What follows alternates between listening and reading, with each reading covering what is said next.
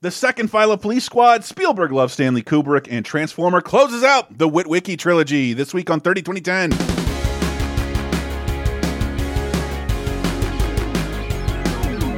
2010, 30 2010. 3 decades, every show, sometimes associated videos. 30 2010, 30 2010. Surprises are awaiting as we're going to the 80s and the 90s and 2000s. From 30 2010. Ladies and gents, and everyone else, welcome to 30 2010, the Laser Time Network's weekly pop culture time machine, taking you back to a world of 30, 20, and 10 years ago. We will tell you what happened this week being June 25th through July 1st, across 3 different decades, 1991, 2001, and 2011. We're talking Spielberg robots and Transformer. Those are both the same thing, now that I think about it. But in addition to that, one of the funniest film trilogies ever, and one of the weirdest comedies from people I like in a movie I don't. This is such a weird week. It's such a strange week for releases. Hi, I'm one of your hosts, Chris Antista. I'm Diana Goodman, and I sign my pity on the running kind. Ooh, Saturday. Saturday. Yeah. It's me, Sarah, and we're going to talk about one of the comedies that is made by people I don't like that I actually do like the comedy. Yeah. And guess what? It's the same movie. Yeah. Yes. It's a very, very strange week. Man, not a lot of like huge hits, but like a notable week for films across the board. Television. We have a lot of secret great movies too. Movies maybe you not have heard of, and it like did okay, and it just sort of fallen by the wayside. And since then, it's like, oh shit, I'm rewatching all these things, and like I want to recommend this. I want to recommend this. Man, I haven't even thought about some of these movies in forever, since I was working at a movie store this year. So I have intimate familiarity with like touching every box that we talk about in the middle decade. First we got to say thank you very much to our patrons at patreon.com/lasertime, like our executive producer, Landon Justinin. He or she's from Canada. That's all I know. And Justinin. But thank you so much to our many fine patrons at patreon.com/lasertime. $5. Plenty more big stuff coming your way. Oh Lord, 30 2010 this week. It's big. But getting into that, let's start as we always do in 1991. A little bit of news to bring you into the world we're talking about. People under 30 might not remember. Slovenia and Croatia declare independence from Yugoslavia. They also might not remember Yugoslavia. They probably don't remember Yugoslavia. Yeah. So Yugoslavia was sort of a grab bag country where we just sort of threw together a bunch of folks that turned out not to like each other that much, and only stayed together because they had, an Iron Man dictator in charge and the backing of the USSR. And so now that's starting to fall by the wayside. Everybody starts heading off in their own directions. And guess what? They're all going to start shooting each other. No.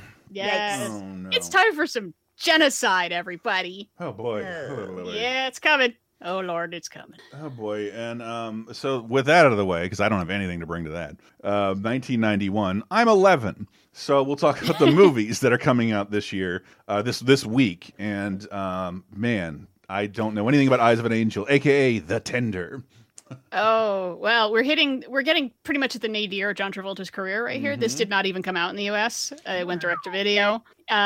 Because it's about a guy and his daughter, and they're like he gets involved in organized crime at the same time she like rescues a dog from dog fighting, and it's all about like saving the dog, and then she runs away, and they go on the run, and it's like, this sounds very confusing. Why is it called Eyes of an Angel or The Tender when it sounds like it's about saving dogs? Yeah, I don't have a good bead on John Travolta's career, except that when Pulp Fiction came out, he almost exclusively did press with Quentin Tarantino, so he could be asked, like, what about all the shitty movies you've been in?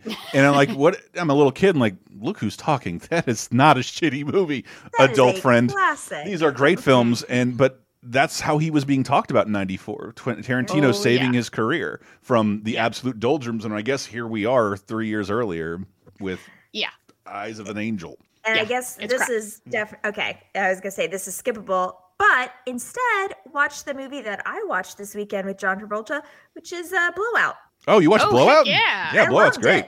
Oh, that's coming up on Classic Corner in like a couple weeks. Oh, hell yeah. God, I hate that this movie structure. is I wish the whole show was awesome. Classic Corner.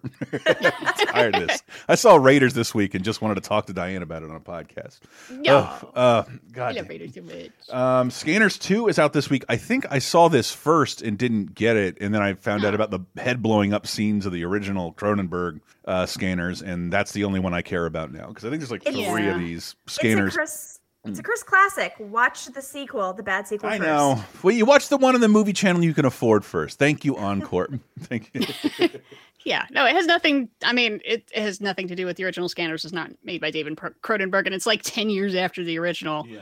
But there's people who can blow each other's heads up. That's fun. Cool. Scan Me. Do or Die with Pat Morita and Eric Estrada. This I want to see.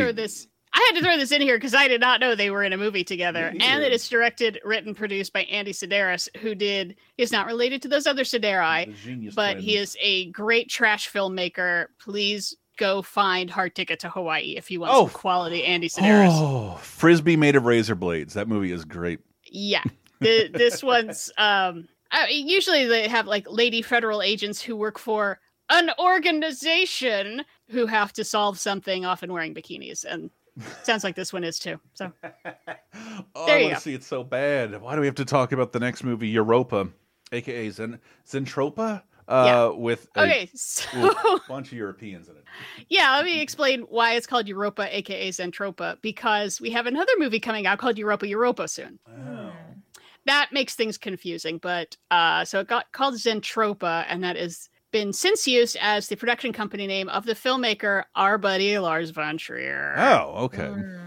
Yeah. Now, since we've already talked about Melancholia and Antichrist and Breaking the Waves and Dancer in the Dark, picture those in your mind, and now let me tell you, this might be his most upbeat film. Okay. What does this one take place at, like a veterinary clinic where they put down cats and dogs for a living? All of that would be more upbeat than the other movies we've talked about of his. Actually, it's about secret Nazis after World War II. Oh, okay. Yeah. Okay. It's about, the death of the German soul to fascism. About, Jean-Marc Barr plays this German-American guy who goes over after World War II, like all these like great ideals, and he gets a job working on a train, and he finds out like, oh, everything is corrupt, and there are all these ex-Nazis that are up to no good and killing people. But it's not as crushingly depressing as every Lars von Trier movie. This is only like his second or third. And it's visually really cool, though, because like parts of it in black and white, parts are in color. Sometimes things are like projected in the background. So instead of like they're in a train station, but the background is like just a giant watch. It's just very artistic and creative, and does not make you want to drink bleach. I mean, when your least depressing film in your oeuvre is about Nazis. Yeah. Yes. Bruh. Your least depressing thesis is don't trust Nazis all the time. Bruh. Yeah. That's something else. It really is. But like, I have to recommend it because it is, if you didn't know where Lars von Trier was going in his career to be the most depressing man in the universe, and you wouldn't pick it up from this movie. You'd be like, oh, he's like an interesting artistic guy. Like maybe he's interested in video effects or something. I bet he'll get into special effects later on. Yeah. No. He'll get into making you want to die because humanity is cursed. Whew. Wow. All right, good. At least there's mainstream counter programming to that kind of bleakness. Yeah. So Europa, aka Zentropa. Mostly you find it under Europa now because it's not confused with Europa, which is also about Nazis, and I will also end up recommending. Very confusing. I made sure not to get depressed as I watched this movie and looked at the cast and like, why is everyone from this movie dead? I'm like, well, if you casted a bunch of septuagenarians in a movie 30 years ago, odds are, and made them all their of them leads. are dead except for the one. There's one, and then one is we regard as dead. Ladies and gentlemen, Goulet, Robert Goulet, O.J. Simpson, George Kennedy, for what was that gas pill he used to hawk? God, he's great. Oh, yeah. Priscilla Presley, Leslie, she's still with us, right? I believe so. Yes. Yeah. I think she's the only one. Leslie Nielsen, and #1 at the box office, Naked Gun 2.5, The Smell of Fear. Wherever women need protecting, lives need defending, and criminals need busting. Talk, you low-life scum. If that's your attitude, forget it. Lieutenant Frank Drebin will be somewhere else. The water's over there, Frank. Leslie Nielsen, The Naked Gun 2.5, The Smell of Fear, rated PG-13. I don't know why I thought the title was so funny, but believe me, we did. No one had ever done 2.5 and then make a vague fart joke with a naked gun. Ugh, just such a better title than Police Squad. I fucking love this movie. Yeah. Like, I am not. It is literally a laugh a minute. Yeah, like, pretty much. See, we threw it on this weekend because I watched it a ton when I was a little kid because it was one of the movies that was always playing on HBO, I want to say, because there are definitely scenes that have like stuck in my brain that I know word for word. So we threw it on for a refresher. And when I tell you that Sam and I were laughing throughout the entire movie, just with like how joyfully silly it is. it's balm for the soul. Yeah, it's old timey. Just right from the beginning. Did you see the suspect? You white man, 6'4", mustache. That's a pretty big mustache. And then they just keep going. I don't pause for a laugh. It's very Zucker Abrams. It is my least favorite Zucker Abrams movie, and it's still funnier than almost anything that'll come out this year. Yeah, I feel like all three Naked Gun movies I think are pretty funny. I feel like each one is a bit of a step down from the last one, though, and I think part of the problem is looking into it, finding out, oh, they didn't all work on this. This is kind of David Zucker on his own, mostly working on this. Because I was confused because we had talk about Hot Shots in a month, and it's like, how could they get stuff out that fast? Because that one's mostly Abrams working on that with the other two Zuckers helping out and stuff, but this is mostly one of them working on it. And like that might be part of what's going on. It's just you need, when you're writing comedy, it helps to bounce things off of more people. Maybe that makes sense, because the thing I don't like about Leslie Nielsen's latter-day career is because everyone mistook him for the reason these movies were funny. And it is sort of true, because if we talked about it with Naked Gun, the Zucker Abrams actually licensed a script from the 1960s, hired all the actors who would have been in those movies, and straight-facedly made a comedy. They didn't react to their own jokes. Whereas Leslie Nielsen later on, Mr. Magoo would, whoa, boing, like just constantly vamping to stuff that's happening. Where in Airplane and Naked Gun, he just says his lines and doesn't react. Except for this movie, where he reacts a lot to what is happening in his face. And that's why I don't like it as much as the other two. But maybe that was the other guy's trait then, to play the comedy really hard, because I think Top Secret was their movie before this, and that movie holds up real well, surprisingly. It's very good. But this one... that's why I just I mean, I was laughing plenty, but it's like still, it's like it's just not quite as good. It's still good, still funnier than almost anything we'll see this year. Yes. It's still, but when I think about like the first time I saw the first Naked Gun and rewatching it a couple of years ago when we talked about it, and it was like I was in pain the next day. For this one, I was just pleasant, just happy. Haha, that was fun, and pointing out jokes like, oh shit, no one's gonna get that joke anymore. Oh well. Was it like the Dukakis being one of the major disasters along? There was that, or the police car opening ending with Zsa Zsa Gabor hitting the car. Deep cut. She had just slapped a police officer like that year and been arrested, and that's how it's a great opening to the movie. Sure. Yeah.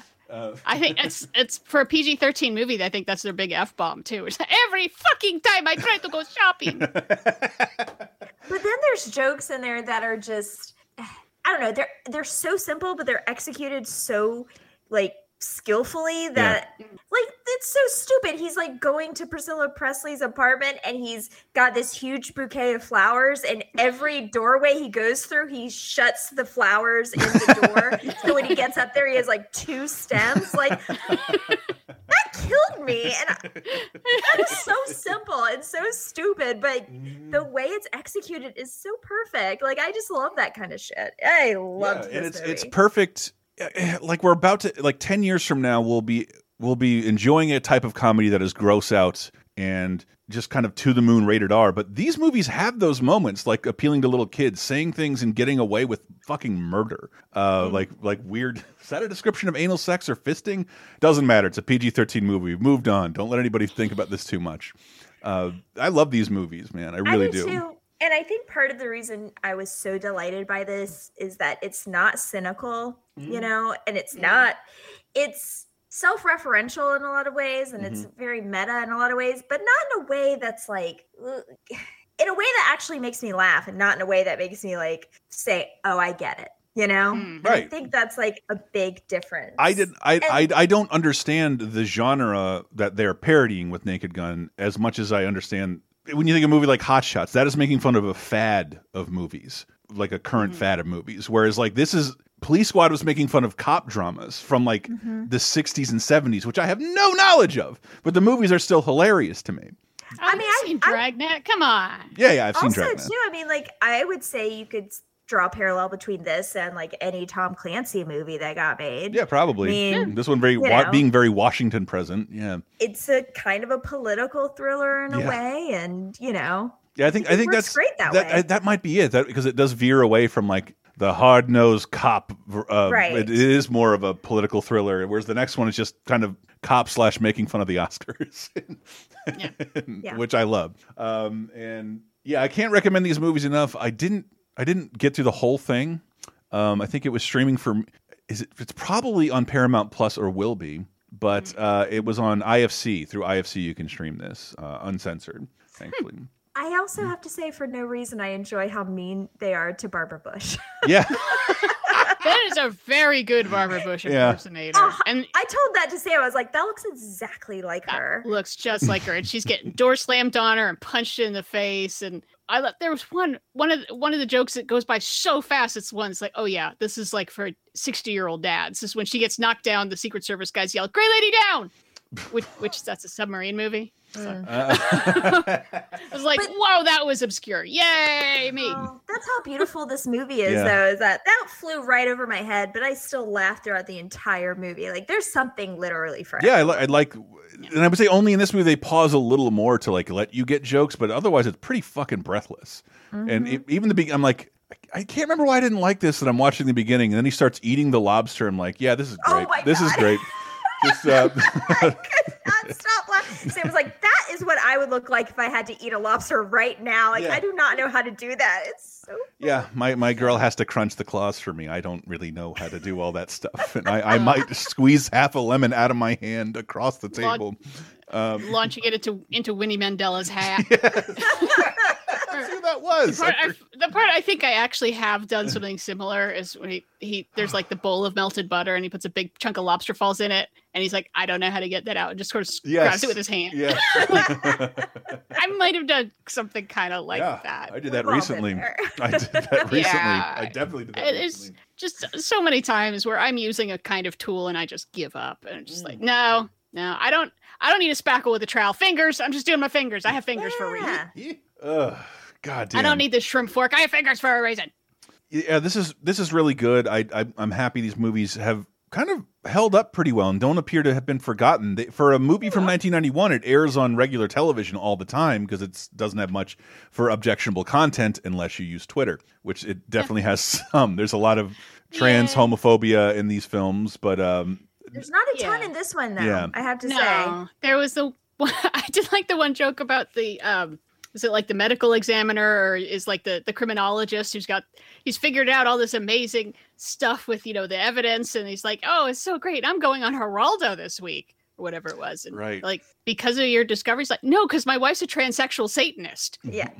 And it's like, okay, well, like technically that is not a nice joke towards trans people, but you can be both. I think the objectionable thing there is mainly the term. Like, I think that I don't know. That was honestly like the most objectionable by today's standards thing that I saw in the entire movie. So, Yeah, right. The next one will have a much meaner. Yeah, I can't stop thinking about Anna Nicole Smith's curvy dick. No dick looks like that, guys. What were they thinking? Yeah.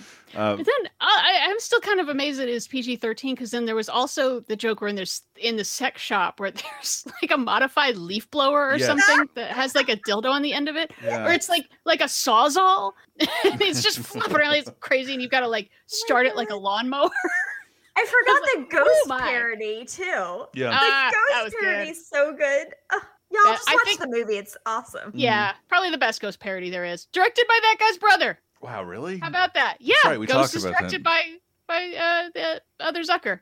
So crazy. Yes, I love that. Oh, that's adorable. but yeah, It's like, oh, so cute. I know for some reason, like, your husband talks about this movie more than most of the other Naked Guns. So this one, I think, probably was airing a lot when he was at an impressionable age. But like, whose husband? yeah, your husband, Sarah, My husband. Sam. Okay, yeah, Sam yeah. talks about this one all the time. Sam does talk about it a lot. We reference these movies, but yeah, I don't know why. I didn't get a chance to see it till very late. But 1 and 3 are my out and out favorites. Anyway, moving into television of 1991, the 25th of June through the 1st of July. We're no longer at our nation's holiday yet. Head of the Class has its finale, and I wish I could tell you more about that, except that it contains a cast member from Flight of the Navigator. Yeah. And Yeah. I mean, it was a Howard Hesseman vehicle, I guess, because he was Dr. Johnny Fever on WKRP in Cincinnati. Ran for 5 seasons. He's a teacher for like a gifted class full of nutty characters. mm-hmm. What do you want? And I can't remember. I may have seen this if the kid from Problem Child guest starred, but I think that's Drexel's class. Okay, but onto a show I did see, and it's really difficult to think of them overlapping, even by a day. Seinfeld. I know this episode. Seinfeld. Right, Seinfeld, the Busboy, airs this week, and Sarah has a note here. Some of the best physical comedy ever. Yeah, so this is the last episode of the 2nd season, and truly, so the A story is the story of George inadvertently getting a busboy fired at a restaurant because he blames a menu catches on fire, and George puts the fire out, and then it says, oh, the busboy put the menu too close to the candle, and then gets the busboy fired, and then he's trying to make up for it by trying to get him another job, blah, blah, blah. The better story, though, is the B story, where Elaine has a friend from out of town come and stay with her for a week. And she thinks it's going to be this, like, maybe sexy, fun time with this guy that she might be into. And by the end of the week, she hates him. Mm-hmm. And some of the best, and I love it because that's always kind of the fear when you have someone come from out of town, stay with you, that you don't know super well, but you're like, this will be fun. And then the fear is like, oh God, what if it goes wrong? And I hate them and they're stranded here and they have a plane ticket and they can't leave. Also, though, I will always remember this because Julia Louis-Dreyfus is just one of the best physical comedians that we've ever seen. And in this episode, she's great, like audio wise. This is also a great clip that I pulled, but really and truly to like fully grasp what a fantastic comedic actress she is, you have to watch the clip of her trying to pack her friend up and get him out of the house on time to get to his airport. It is phenomenal. Like watching her, because you're laughing, but you're also feeling the same panic that she's feeling. Like, I've got to get this fucker out of my house. Like, she's so good at conveying both of those things at the same time while just being incredibly hilarious. So I pulled the clip. It's on YouTube, though. You have to watch it with your own eyeballs because it's so delicious. Get up. The alarm didn't go off. It's 9:15. You're going to miss the plane. It's 9:15. 9:15? Yeah, 9:15. We'll never make it. I'll leave tomorrow. Tomorrow? Are you crazy? No. Now. Let's go. You get dressed. Did I shower? Shower? You out of your mind? Well, I got a shower. I'll feel dirty all day. No, forget the shower. The shower's out. Just move it. Put your clothes on. Where are you going? The kitchen. The kitchen? Got a bag of cashews in there. No, they're not making it. Here, put your pants on. What's the big deal if we don't make put it? your I'll pants just on. go tomorrow or the next day. Oh, you have your ticket. You have to go now. We'll never make it. Don't say that. Well, it takes 45 minutes to get... It takes 45 minutes to get there. That'll only leave me 5 minutes to get to the plane. Shut up and pack! she is sprinting. And yes, I don't think... the only time I've ever missed a flight is New York, because you can't plan that close when you're dependent on their transit system. Hell no. Hell no. And it was in LaGuardia. God forbid it was in JFK. Yep. There's no way you're getting there in less than 2 hours. What the hell? Okay. Nope. The same thing happened to me. Yeah. The time that I got totally screwed out of a flight was at LaGuardia because it takes forever to get there because I don't know if there's a subway route there now, but it's subway to bus was how I had to do it. And then I finally got there and I got through security and then they put me in the wrong line and I'm just standing in this line and it turns out my plane was boarding from a different line. And I'm just standing there like an idiot and they're like, what flight are you on? This isn't your flight. And I'm like, you put me here. Seinfeld season 2 is over. But this is the last, I think, of their shortened seasons. They get maybe it's not though. Third season is where some people start talking about Seinfeld. It's a weird growth that almost no other show has ever gotten on network television since like the fucking 50s. That it took this long for Seinfeld to catch on. That's because Slow burn, baby. Yeah, but think about how many phenomenal, like, groundbreaking episodes we already talked about in their 2 short seasons. Yeah. We already talked about Chinese Restaurant, which is like precisely that is like the first episode of Seinfeld for me. Yes, absolutely. And I mean, that's why Seinfeld is the best sitcom to ever be on television. Yeah. Also, I don't know if y'all saw, but James Hong is going to get his star on the Hollywood Walk Hell of Fame. yeah. Yes, I did saw it! that. Great job, 30-20-10. We did it single-handedly. Yes. Put in quotes right beneath it. Cartwright. And on the 1st of July, right before America's birthday, TNT is celebrating the TV movie Conager with Sam Elliott and Catherine Ross. Am I saying that right? Is it Conager? We'll see. We have a trailer. You got one, Ma? Out of the pages of a Louis L'Amour Western rides a hero with a passion for justice. I don't believe I know you. Name's Conager. A man with a restless spirit that pushed him too far. Make sure when the killing time comes, you're standing on the right side. And the kind of honesty that made him dangerous. Come after me again, you better be using that gun, because I'm going to be aiming for your guts. You're a hard man, Conager. What year did he commit to that mustache? Because I swear it's the exact same depth that it is in Parks and Rec. Definitely Big Lebowski, same mustache. Wasn't there in Lifeguard. He's not aged a day. Sam Elliott. And in 30 years. You know, a quick shout out for 30-20-10 purposes. Some of these clips we play off of YouTube. I do want to give a shout out to Video Detective. We play it like almost like we play for something from that account almost 3 times per show because they're the only people who specialize in having crystal clear commercials for these forgotten things. Video Detective. If you know anyone over there, I'd be happy to donate to their Patreon because they've been incredibly helpful to us. Yeah. And I'm just looking to see how many times have Sam Elliott and Catherine Ross starred together, and it's only a couple times, but at this point they'd only been married 7 years, and they're still married. Ooh, yeah. So Sam Elliott, y'all know Sam Elliott. I mean, how can you not? But Catherine Ross, you might not recognize the name. Butch Cassidy, the Sundance Kid, and she's Elaine in The Graduate. Oh. Yep. And they've been married for they're about 37 years now. Good for them. 37 years. Yeah, the guy from A Star Is Born. Come on, people, you know what's up. Again, I'll dig more into the games that came out in this period because trust me, it's a bunch of ports and arcade releases scatteredly across America at different dates. We'll go into that with the Video Game Apocalypse Boys. We got a lot to catch up on there, but I do encourage you, patreon.com/lasertime. The Video Game Apocalypse Boys will join me, possibly Chris Baker on occasion, and we'll go through all the games that came out during this period of 30-20-10 for as long and as drunk as we have to. But before we move on, we also have to note that the Court TV channel debuts. Right. Talk about channel drift. Look, yeah, and it debuts just in time to have the American system destroyed by it because of, when does the thing happen with the Naked Gun co-star? 95, but it's the Menendez brothers before that. Okay, because I remember thinking like Court TV kind of, I remember reading that it kind of came on the scene, but then it really became a household name with a major televised trial. And I thought it was the OJ one, but I think it is the Menendez brothers, the first one.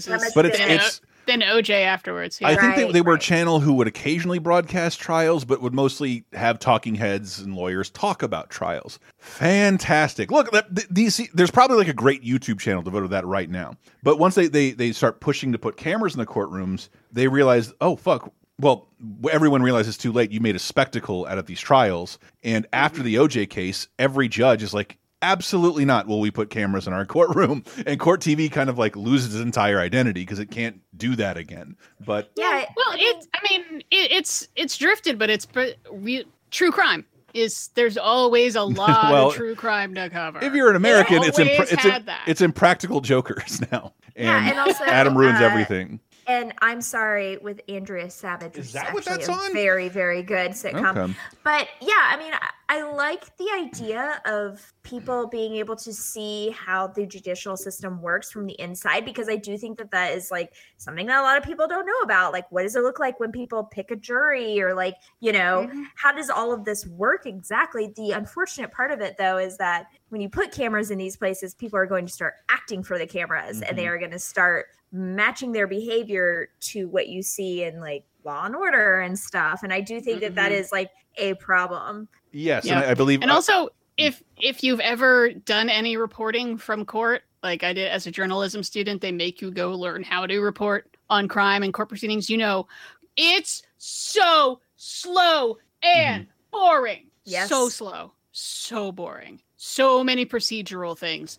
And then the judge thinks about them for a while. And then he gets back to you. And then there's another motion. And then they got to talk about it. And then Jay Leno makes a dancing set of that. I want someone to say you can't handle the truth and nothing here is fun. That's not necessarily. OJ's trial was very famous, one, for being the most famous murderer, but two, that it played out on cable TV for everyone to see, and everyone involved became a bigger celebrity than any Kardashian ever, including one Kardashian. And and it was, if you haven't seen all the things about, that's why it is so special, because people couldn't take their eyes off it, and normally they didn't have the luxury, and they wouldn't really again, because this was kind of a circus and fucked with. If you hear about the poor prosecutors on that case, it like ruined their whole life. It was pretty bad for their career, and they were right the whole time. They just lost big on television. Poor Marcia Clark just trying to do her job, and all of a sudden she's in the National Enquirer. Yes. Can you imagine just doing your boring ass job, and then all of a sudden in your Bob Ross haircuts and just I feel so bad for her. I've thought about that sometimes, of like if they tried to turn my boring life into something scandalous, what would like the Star or the other tabloids do? I don't know, but it's probably horrible. It's probably she sleeps in a den of masks. She's hoarding all the masks from the poor people who need them, but because I'm making them and I'm sending them out to people. She dresses her dog in adorable costumes. You should hear the voice she uses to. She refuses to contribute any money to Black Friday by making her own clothes. Meet the anti-capitalist Diana Goodman.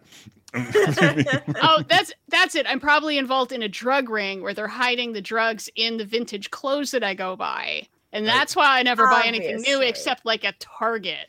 Yeah. There's few things I wish more that Diana was on more drugs, because she's the first one to catch and call me on my bullshit, and it'd be great if every once in a while I could see her fucked up. But no such luck. No such luck. We don't need that, friend. Yeah. It's called moderation. Yeah. I don't know what you're talking about. Wait. Yes, I do. One segment, one beer. I'm right there, baby. That was yeah. Anyway, games of 1991. We're not doing that because there's not really much to speak of. We'll dig into them more on a later date. Patreon.com/lasertime. We should have a new one up for you this week. Rush Rush by Paula Abdul is #1 in the music world, January 25th through July 1st. But we also have new releases like Electric Ladyland, or Electric Landlady by Christy McCoy. What? She did that on purpose. She did. It's a really fun album, too. I love her it's got so much. Her working with Marshall Crenshaw, with Johnny Marr. Yeah. Christy McCall is so great. This is the first time I've ever heard of this person. You're both like totally in agreement on the quality. Kind of just talked about her like a couple of months ago. We talked about her brave death, where she got run over by a boat saving her child. Oh. And you have heard her a million times every Christmas when Fairy Tale of New York is played. Oh, God, I hate that song. And yeah, we had previously talked about her album that I am more familiar with, that I also love, Tropical Brainstorm. Such a good album. I think I had one of those at Chili's. Hollywood Vampires by LA Guns is also out this week, as is The Sky is Falling and I Want My Mommy by Jello Biafra, Steady Diet of Nothing by Fugazi, and Luck of the Draw by Bonnie Raitt. Whoa. Draw is so good. She was on such a roll here. She just has these two albums, Nick of Time and Luck of the Draw, where Bonnie Raitt had been around since the 70s, and all of a sudden she's just like the biggest fucking thing. Everybody loves it. Like, she's got some broad appeal. She's a lot of fun. She swings and acts like a mofo. Bonnie Raitt's cool. Like her. implore you to find a better 1-2 punch than Something to Talk About and I Can't Make You Love Me. Ooh. What a mood swing that does. And both songs hold up beautifully. They're perfect. Okay. Something to Talk About is a jam. That is such a jam. Yeah, I think we're closing the show with that because it's such a jam. All right. But until this segment has to close out with a Back to the Future theme song by Luther Vandross, Power of Love. Don't need a credit card to ride this train. Parentheses, love power. Power of Love by Luther Vandross, parenthetical love power. It's either or. Yeah, it's whichever one you want. I love the man for inventing the burger donut. That's what he'll always be my favorite for. It is a delicious delight that I don't partake in very much because somewhere or another I decided to care about living. He cared more about singing his heart out and eating a burger on a bun made of a donut. And thank God he did. But we'll close out with Power. He's an innovator. Yeah, he's a real innovator. Thank you, Luther Vandross. We'll be back right after this. Stay right there.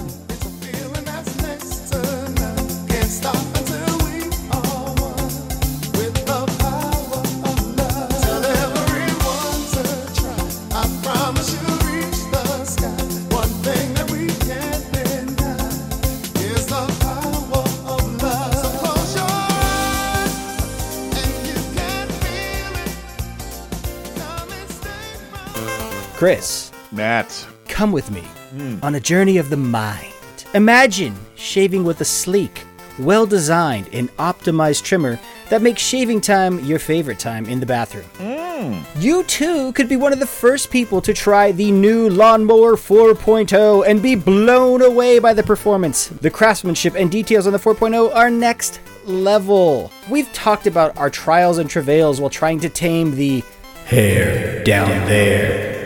Let's just say that areas of the body were placed in peril that should never be put in such precarious positions. I've been manscaping for a very long time, oftentimes with painful results. I don't know why those other trimmer guys even call those things guards, because it certainly wasn't doing its job in guarding anything the times that it resulted in injury. Take my word for it, manscaping has always been something I've been very much into, and no one made a product specifically for.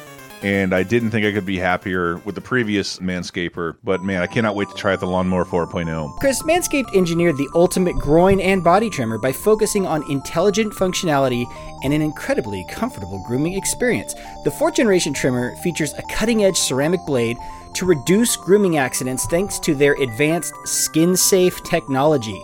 I now feel confident shaving my beautiful baby boys down under. This upgraded trimmer includes a multi-function on and off switch with a travel lock so that you don't run out of battery when you're on the go. It doesn't accidentally turn on there in your bag. Not that you would run out of battery, because get this, the 4.0 features a new wireless charging system that uses electromagnetic induction, which can help your battery last longer. So, longer charge, shorter hairs. The Lawnmower 4.0 even allows you to customize your trim through additional guard lengths with sizes 1 through 4. It's true, fellas. You got to figure out which one's right for you, because if you're like me and have a hairy tummy or everywhere else, you can't just go shorn. Have it look like a brush fire occurred in the middle of your body. Yeah, this isn't a one-size-fits-all thing. I go a little bit longer in the chest region. I go with, it's the Magnum, is what I call it, the Magnum PI look. But this also gives you the ability to turn the 4000K LED spotlight on or off when needed for a more precise shave. The other thing, I gotta mention it here, fellas, if you've been using the same trimmer on your face that you do on your nuts, don't do that. You are doing it all wrong. No one wants to end up with pubes in their mouth. That's disgusting. It's time to get your own ball hair and body trimmer with Manscaped to make me time the best time and enhance your confidence with some nice, smooth baby boys. And right now, Chris, our listeners can get 20% off plus free shipping with the code LASERTIME at manscaped.com. That's right, 20% off, free shipping with the code LASERTIME at manscaped.com. That's 20% off and free shipping at manscaped.com using promo code LASERTIME. One word, baby. Unlock your confidence and always use the right tools for the job with Manscaped. Your balls will thank you.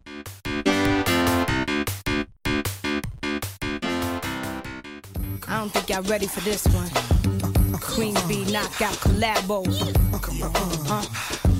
And if you don't know, now you know. Working all day, and now it's on. Pull up and don't pay, and the line is long. Girls in the club, you wanna ice grilling the studs. I wanna thumb. Is it?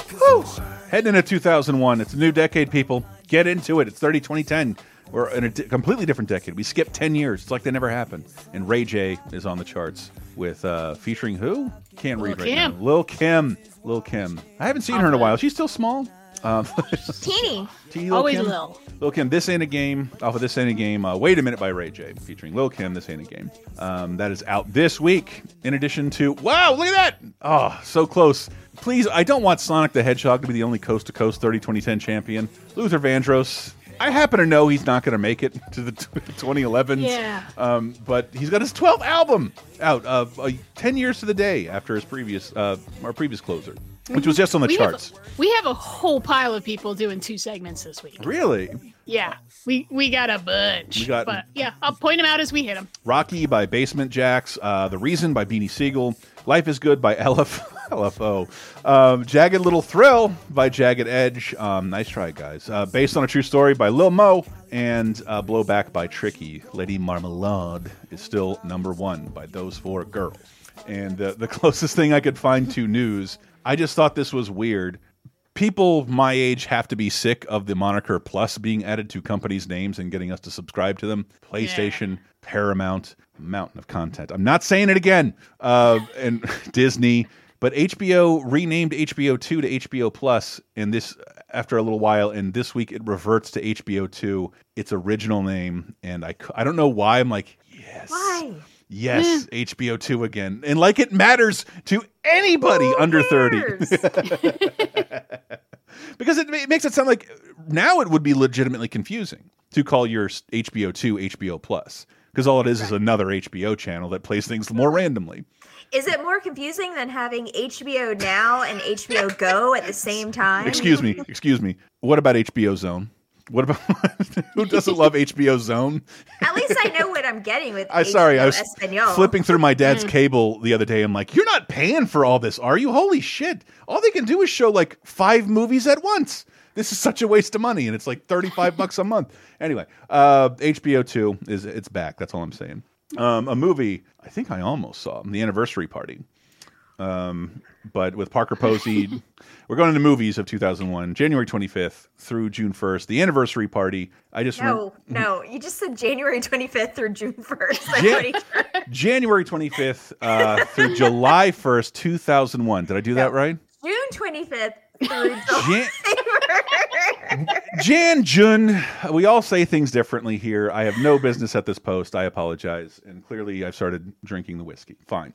The Anniversary Party coming, you ready for this? June 25th through July 1st. Yay! Victory lap. Hold on. I'm going to run around the table real fast. The Anniversary Party is out, and it is a cavalcade of Miramax Focus Feature stars. Indie darlings. And I think a lot more other people. Yeah, I think I didn't even put Gwyneth Paltrow's in here, but Parker Posey, Jane Addams, Jennifer Beal, John C. Reilly, Phoebe Cates and Kevin Kline, actual spouses, Jennifer Jason Leigh, and Alan Cumming, who also co-wrote and co-direct. Yeah, okay. So Jennifer Jason Leigh and Alan Cumming do it together. Yes. Easy. Write and direct. Yes. Cool. And it is, I feel bad that I could not get to this. I am very, very sorry. We had a lot of movies that needed watching. I loved it. Yeah. That's what a lot of the reviews were really good. A lot of them said, I want to see more stuff from Alan Cumming, Jennifer Jason Leigh directing, because it's about this couple that's like they're both filmmakers, or they're both in the industry, and they're having problems, and they're going to have this party, and then everyone at the party also has a bunch of problems, and then it turns into like a Who's Afraid of Virginia Woolf free-for-all. Sort of, yeah. I mean, so Alan Cumming plays an author, and Jennifer Jason Leigh is an actress, and it is definitely like one of those industry parties. They're celebrating their anniversary, and they had previously had. It does such a good job of like dropping you into the story where they had some sort of issue before, but it doesn't really tell you everything, but you don't really need to know everything to know like what their dynamic is, which I think is like very skillful. And so, yeah, it's like people are just going off and having their own little fights and having their own little, making up, fighting. And the first part of the party is just like a regular grown-up party where they're like laughing, they're playing charades, they're like eating and drinking, and sometimes it gets awkward, but it's mainly fun. Then they all take E, and it becomes a whole different kind of party. And you really start to see the cracks in some relationships, and you really start to see some other relationships coalesce. And I don't know, I really enjoyed the crap out of it. I mean, it looks like you're watching, half the time it looks like you're watching like a handheld like camcorder almost, because it's definitely very indie. It doesn't look great, like as far as like, I read they did it on digital video mostly for budget reasons, because they didn't have all the actors all together the whole time. There's only a couple days where they could shoot everyone together, and so they're doing these side conversations, these little pick up this shot here, pick up. They're having to assemble it. Yeah. Very like plan it out and assemble it. Very fuck your lighting. we gotta get this now. Yeah. And it's definitely a case where someone had a cool house. They were like, let us just like use this house for a couple weeks and shoot this movie. And yeah, I really loved it. I also, though, love that genre of like rich people being mean to each other. And this is definitely that. Alan Cumming. Well, we're halfway there. Alan Cumming and Jennifer Jason Leigh have a really good intimacy on film. Like, surprising because Alan Cumming.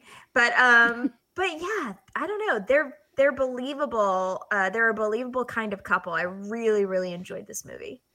Yeah, I saw most reviews were saying like, I mean, it's kind of like a play. It's a bit, this easily could be a play. It's kind of stagey, and some of these problems you can kind of see where they're coming or where they're going to go, but it's not as filled with cliches as one could expect. That it's not just Hollywood people sniffing their own farts. True, and it's also one of those things too, though, that like the kinds of problems that you anticipate that are kind of cliches are also like universal marriage problems that people have. Like, so there's a reason why you can kind of see these things coming, because you've seen these parties before, you've seen these couples in action, what's going on underneath the surface. So yeah, I really liked this quite a bit.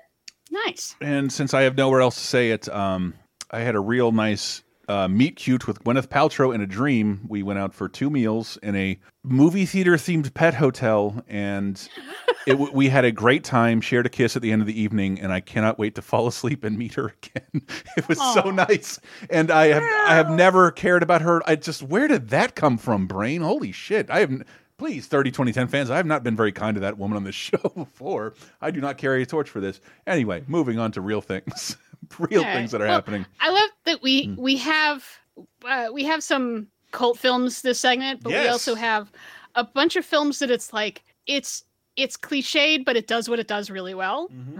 I feel like the anniversary party is like it's skirting its cliches, but it's doing what it does real well. And Crazy Beautiful, again, I feel bad I did not get to see it with Kirsten Dunst, Jay Hernandez, and Bruce Davison. I think I must have read 10 reviews on this, and every single one of them said it's a cliched teen romance that somehow rises just above being stupid. That it's like the performances are good, they know where the cliches are, and then they try to avoid making them too stupid.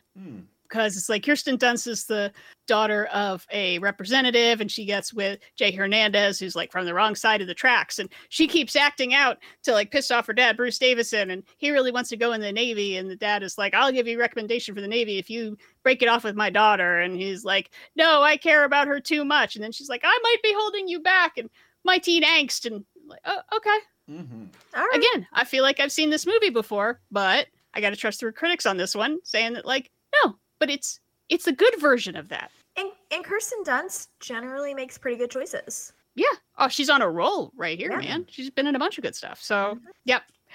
And then we get to Ginger Snaps, which I loved. And just because at this point, I feel like I hadn't seen a werewolf movie in years because I didn't like Underworld. So forgive me there. But yeah, maybe that wasn't even out yet. I don't remember. But like, there hadn't been a good werewolf movie in like 8 years. And there hadn't been. And oh, Canada coming in to help us with Emily Perkins, Catherine Isabel, and Mimi Rogers. Yeah. I have been told for 20 fucking years, oh, you're a feminist? Oh, you're interested in horror? You need to watch Ginger Snaps. And I finally did.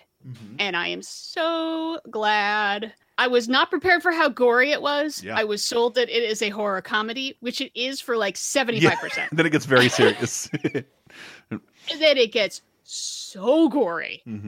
But it's about these two teenage sisters who are outcast, like gothy weirdos. And then one of them gets bit and starts turning into a werewolf. And it's all like a metaphor for puberty. Which just blows my mind. It's like, how has no one made that connection before between the lunar cycle of 28 days and a woman's cycle of 28 days?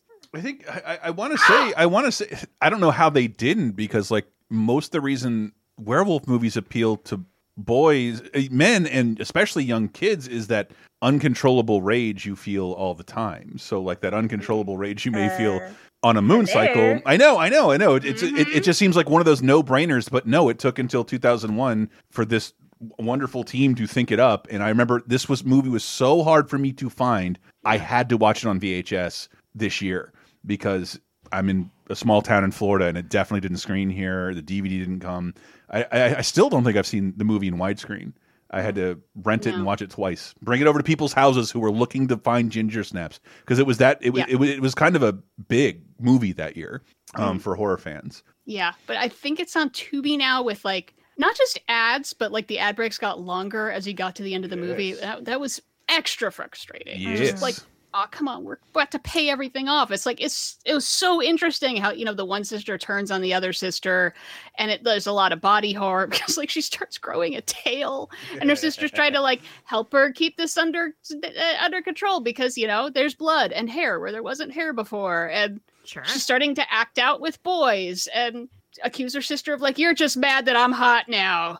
And it's like, yeah, there's so much about people, like women, puberty, really close, like sister-like relationships. Like it made me think of, a lot of things. I mean, besides like American Werewolf in London, which seems like that's pretty obvious, but Heavenly Creatures, like the super close relationship of two girls and how they're like off in their own little world.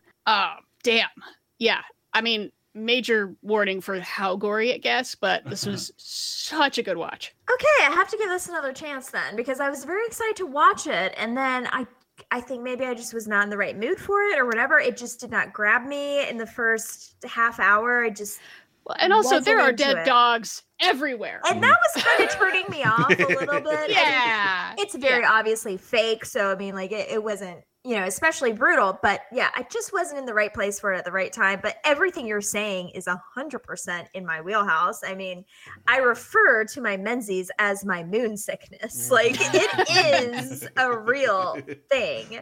So yeah, I would be into this. I just need to give it another chance, I think, probably. Yeah, it is really gory. The makeup and the special effects are really, really good. But that does mean that you get to see a bunch of dead dogs, because that's how it starts out, as pets getting mauled.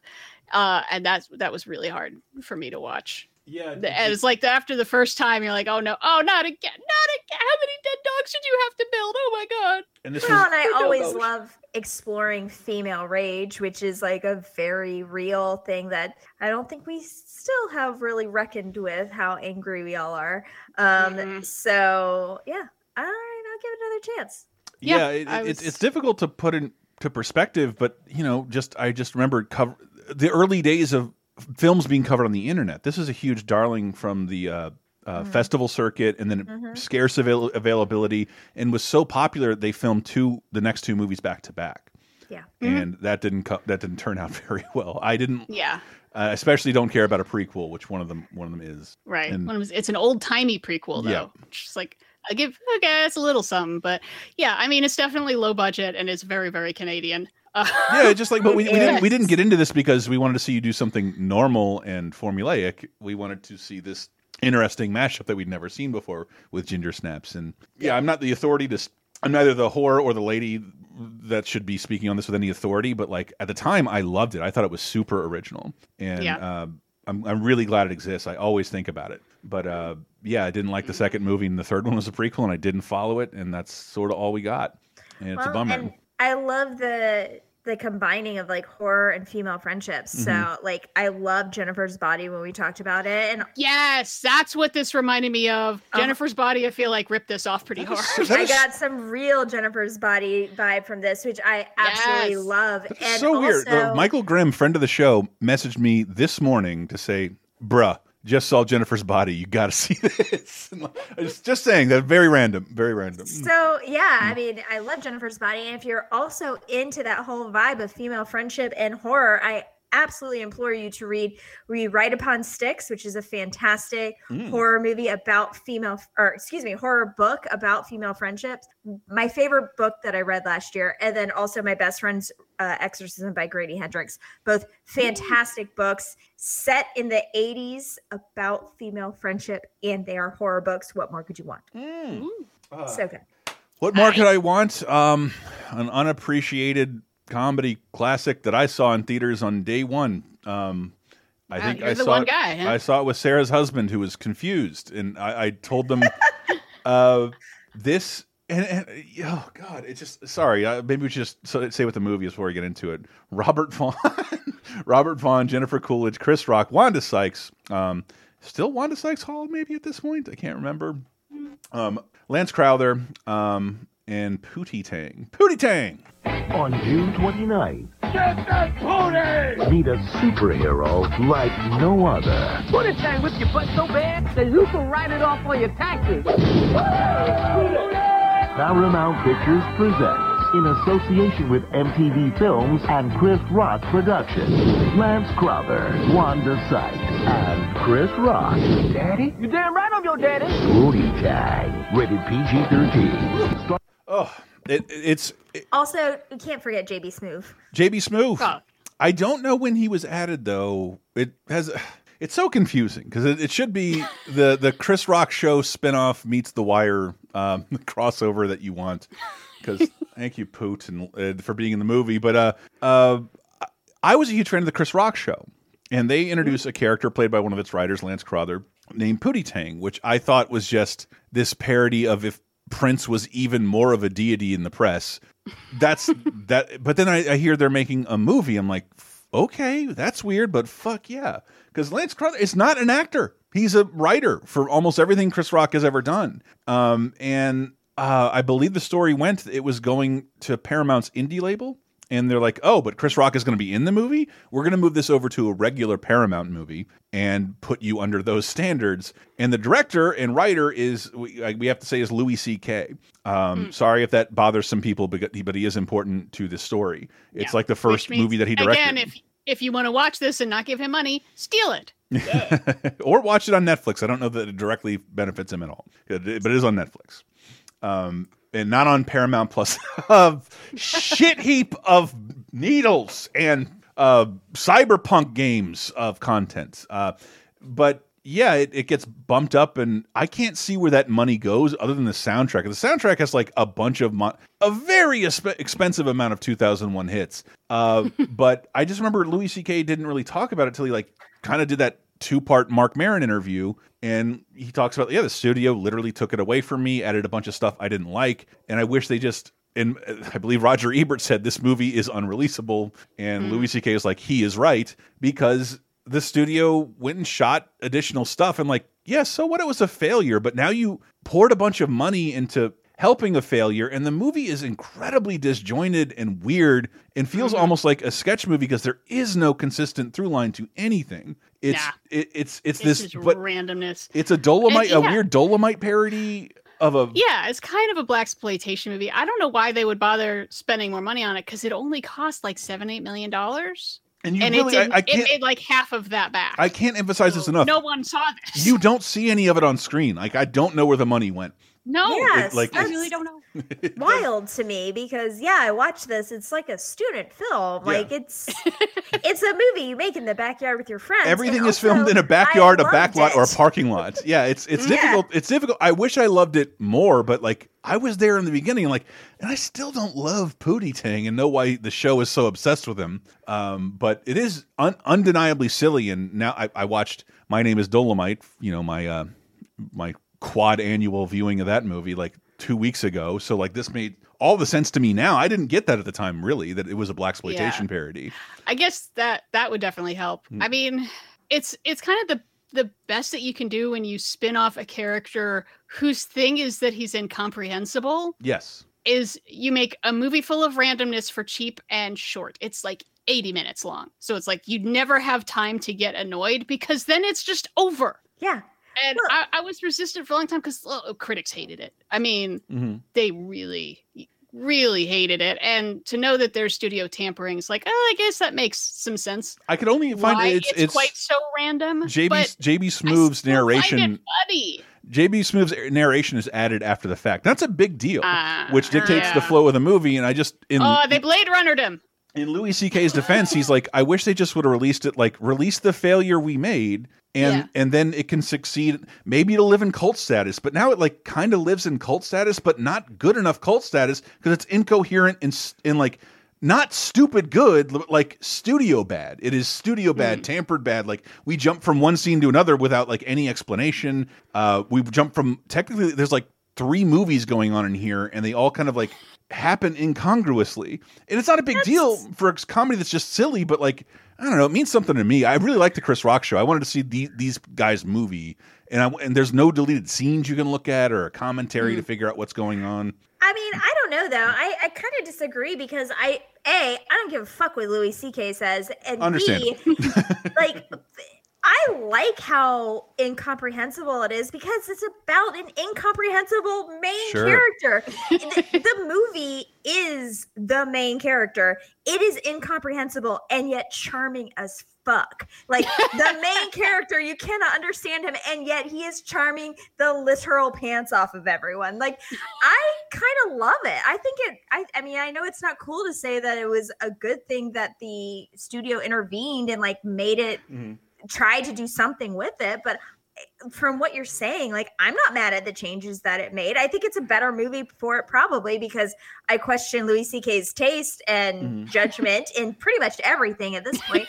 And so, yeah, he's probably wrong about it. And I'm sorry, it does have major cult status, and I don't think it would have been a bigger, better movie. I don't think it does. I don't think it does. Yeah, if it does. No, I don't think it does. No, I think it is. I But it was never going to be a mainstream hit. There's no way even you can take something this stupid, which is just a cool guy who says things that make no sense. Even It's if just he speaks in gibberish, and everyone says that he's like the coolest guy in the world, and he makes like PSAs for kids, and he's like super famous because he can whoop anyone with his belt. Yes, I love it.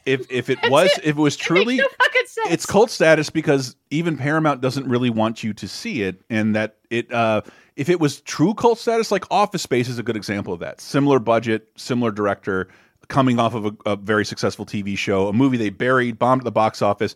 They'd give it another DVD release with like new features or recut it together. That never happened for this movie. It never did. And it doesn't play on TV a lot. You have to go out of your way to seek this out. You just want it to be a little bit cult status. No. But not really cult status. No, I mean, how cult do you want it? Like Office Space is a joke now because everybody loves it's a mainstream it's officially a mainstream movie. But I'm using that as an example because I'm really not trying to flex any nerd cred on you, Sarah. It's just that I grew up liking the Chris Rock Show a lot, and every person in this movie is all a writer or an on-screen cast member, for lack of a better word. It's like if David Letterman got the David Letterman movie, you'd want to see Chris Elliott and the Larry Bud Melman. This bad example, but like Chris Rock Show was a talk show, but it was an even better sketch show. And I really, I really wanted to see Wanda Sykes do more. I really wanted to see Mario Joyner do more. He has the worst role in the whole movie, and he's one of the funniest people on the Chris Rock Show. He's the guy who doesn't do jokes. And it's also hot, and like this isn't. I really would like you to see. And JB Smoove, who is also on the show, I think at some point they had to like put him in most of the scenes and give him the narration because the studio didn't know how to make a billable comedy out of this. Sorry, some of that shit is really bad. It's comprehensible. It's a little bit more comprehensible now. I think that makes it even better. Then. I vehemently disagree. The movie is not more comprehensible, and it is not funnier from those scenes. But I don't exactly know what sequences those are. So I don't know what the product was before. I don't.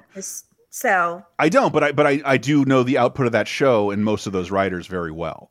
Like 5 seasons of their work, to be exact. So I did have an expectation coming into this. So it's odd. I love that show so much and don't like this movie. That hasn't really happened to me before. It's insane that I'm the one defending this movie. I can think of some place it might have happened before. It's an interesting comparison with Ronnie Run, which I love that movie. Yeah, so you actually like Ronnie Run. A lot of people don't. I think the people who made it don't like it. I don't think it helps that the people who made it shit on it every day. But this one is sort of like they just threw up their hands of like, well, I guess the studio fucked with us, so what are you gonna do? And it's like, yeah, it's still a mess. That there was no way to not make it a mess. Yeah, because it was always going to be silly. Make a movie, and so I feel like, well, I guess this is the best you're gonna do with this material. Yes. Yeah. I feel like there's random jokes in here that are good. I love Wanda Sykes in this movie so much. I want the movie to be about her character. Yeah. True.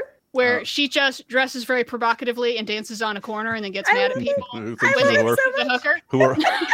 Who Todd Barry is driving for some reason. Really weird cameos in this film. Todd Barry. David Cross in blackface. That this is still on Netflix for some reason. But Dave Attell's biggest. There's my evidence I had written down. Dave Attell is like 5th build in this movie and says 3 things. And it's like the only movie he's ever been in. I love Dave Attell very, very much. I'm curious to see where his character went. Because it exists only in like one scene of the movie, and the rest of he's just standing there not saying anything. But something happened in this movie. I don't know exactly what it is. I just wish it were sillier. There's moments where like this is too silly to be a mainstream comedy, and then some like real mainstream comedy moment will happen. Like literally a pie in the face will happen. And like, why is this? What the fuck? This isn't the silly we were doing 2 seconds ago. I feel like you are having very specific criticisms. Yes. Because you don't want to like it. Like, honestly. No. Hold on. I don't like it. I never said I liked it. I said I don't like it. I do not like this movie. I know. You're trying not to like it very hard. I saw it in theaters. What are you talking about? You didn't like it at that point. I'm not insulting you, milady. This is just a band of people who I already liked. Not tip your fedora to me. My fedora is on the floor right now. My cat is gnawing at it. But if you really need to see it. I'm just saying that. Maybe explore. He has a real fedora. No. I might have to leave now. I'm sorry. I'm just like saying, maybe when you're doing your daily meditation, maybe a good thought to explore is: do you not like this because Louis C.K. told you not to? No. It's not. I swear it's not that, because I didn't know who he was when I saw the movie. I didn't. I mean, I did because like. I thought you said you knew all of the whole Chris Rock season. I did, but he wasn't. He was not the Louis C.K. like. I mean, I'm saying pre-incident that he would be known as. He was a writer on Conan, and there's a ton of Conan people in here too, because like a lot of these are Conan writers. A lot of Chris Rock's show writers were white guys who had HBO specials the week before, like Jeff Stilson and Louis C.K. But like, I didn't really know. It wasn't about championing him. It's just like, why isn't this weirder? Because the show was weird, and it never gelled correct. And again, I'm watching this with my girlfriend who grew up loving it. She loves the movie, and I swear to Christ, I didn't have a bad time. I'm just more curious about what might have been, and sadly, the person who has the most answers to that, I don't particularly want to hear from again. And so I'm with you there. I'm not taking his word for it, but no, the movie doesn't work for me. It does that much. Okay. Oh, this cannot be the movie we talk about. Surprisingly, it worked for me so well. Like, I went into this That's good. knowing it's a cultural artifact that I have always been curious about, because one of my favorite public people, Jesse Thorne, routinely champions this movie, and I never saw it, and so I was like, all right, now's the time for me to watch it, and I was absolutely charmed by it. I really was. Like, I just like I really enjoyed it. I mean, I didn't laugh out loud like as much as I did for Naked Gun 2.5, right. but I really just thought it was fun and charming and very sweet in a lot of ways that I did not expect. Which sometimes, yeah, I'm into that. And then sometimes takes like real deliberate weird choices. Having his dad be killed by a gorilla in a factory that is clearly a man in a costume. Yes. And it's like the third time that's happened. Yeah. That's all the stuff I like. Just happens. Yeah. Here's my question for the internet: did any like awful sketch factory, like College Humor or something like that, did they ever put together a sketch where Pootie Tang and Nell fell in love? What? Because I'm burning that idea right now, just in case anyone wants to do that. Don't. Okay. The Jodie Foster character? Oh, Tip. Yes. Sorry, I'm getting it now. Oh, I had to think for a second. Definitely not Brian's ex-girlfriend. Two very niche movies. Yeah, and I also think it's like very niche. It's operating on the idea that people have heard of this character before. Because the show had like a sketch every 2 weeks of this character, and no one knew who it was. I remember when I was like, "Does anybody want to go see the Pootie Tang movie?" Like, what the fuck is Pootie Tang? Yeah. And yeah, I got This is why I can't deal with you hipsters, man. No. Nobody likes the things that we like, but when people like it, I hate it. That is not what I said. It's just a bad movie. But it's an interesting failure, deserving of cult status for sure. But I don't know. Like I like Freddy Got Fingered was just like that was what like I'm entranced by this failure. This was more like this feels icky and tampered with and gross. And doesn't work. At least Freddy Got Fingered like clearly wasn't tampered with and was released as the original vision, which I respect in its madness. We have too many more movies to talk about this break. I wonder why. Because I'm a secret Louis C.K. stan and I want everyone to know it. I'm just saying, like the 2 stars might have something to do with it. No, it doesn't. It doesn't. What, Chris Rock? Or I'm a Lance Carruthers fan. I just want the best one. I have to admit that I am terrified of ever going to a stand-up show again because I am cursed. The last stand-up show I went to was Louis C.K. before The Unpleasantness. And before that was Bill Cosby. Girl! So you don't go to a lot of stand-up then. Now, before that was Aisha Tyler. So everyone keep your eye on her. Okay. I think she's okay. She's done something because I'm cursed. Yeah. Wow. Yeah. Bill Cosby is the one I feel the worst about because I had the access to that information and I did not know. I did have that information. Hannibal showed us all the light. Yeah. Thank you. And man, moving on to the next film. Okay. Phil, I don't even know where to start with this because this was a discovery for me. Like I'd heard of this movie. I heard it was good. I watched it. I loved it. And I want everyone to watch it. The debut of Taraji P. Henson and Tyrese Gibson, plus Ving Rhames and Snoop Dogg. And a John Singleton show. I realized when researching this, it's the debut of Tyrese Gibson. It is not the debut of Tyrese, model, singer, and MTV VJ, because I was very familiar with him, and I realize I've continued to call him that despite him not going by that for like 20 years. And Benihana Haver in the back of his yard. Yes. He has a Benihana setup in his backyard. Because of his truly living the American dream. Because of his fast money, I will never be surprised by what's in his backyard. It is a ball pit made of Fabergé eggs. Love it. He deserves all the good things. Give it to him. But I don't know if what it was billed as was John Singleton's follow up to Boys in the Hood because of where it took place, and that's why me and my friends got excited for Baby Boy. Taraji P. Henson, Ving Rhames, Snoop Dogg, and Tyrese Gibson is his last name. Yes, Baby Boy. We're gonna always be together. I love you, boy. You my girl. I'll be calling my house asking to speak to my woman no more. Liable to come through with all his homies and shoot me, my girl, and my baby. What's happening, baby? I'm home. Ain't no killer. I love you, girl. I'm gonna change the game. Stay up, baby boy. Baby Boy, rated R. Rated R. Yeah. So, yeah, I mean, I love that we're talking about Boys in the Hood in a week or two for 1991. And yeah, John Singleton had a strange career where it just bounced around all over. I mean, he started real young. He was like 24 when Boys in the Hood came out in 91. And then he did Poetic Justice, which seemed like a good follow-up. And then he did Higher Learning and Rosewood, which are both interesting but not great. And then he did Shaft, which is a big commercial one. And then he comes back to the Hood with Baby Boy. And I find him so interesting because he's so much like Spike Lee in that he always has a point and always tries to shove a lot into his movies, and they're not exactly subtle, but they don't also hit you over the head. Oh my God, Higher Learning in particular. Holy Higher shit. Learning tries Good to cover Lord. like every issue that every young person has ever faced in the universe. I remember everyone turns on the Nazi in that movie and he just yells, "It hurts! It hurts!" Like, calm down, Nazi. Right. It's like, yeah, but Baby Boy, I love it. He narrows his focus, but his focus is still freaking gigantic, which is about the infantilization of black men. By which I mean all these black men never growing up and never taking the responsibilities, and the women in their lives just sort of letting them do that, which I was a little worried about because, I mean, he says that like the first line in the movie is pretty much that. Yeah, but establishing that as the idea. But then I was like, oh God, this is going to be like, pull your pants up and get a job. And it totally is not. Thank you, God.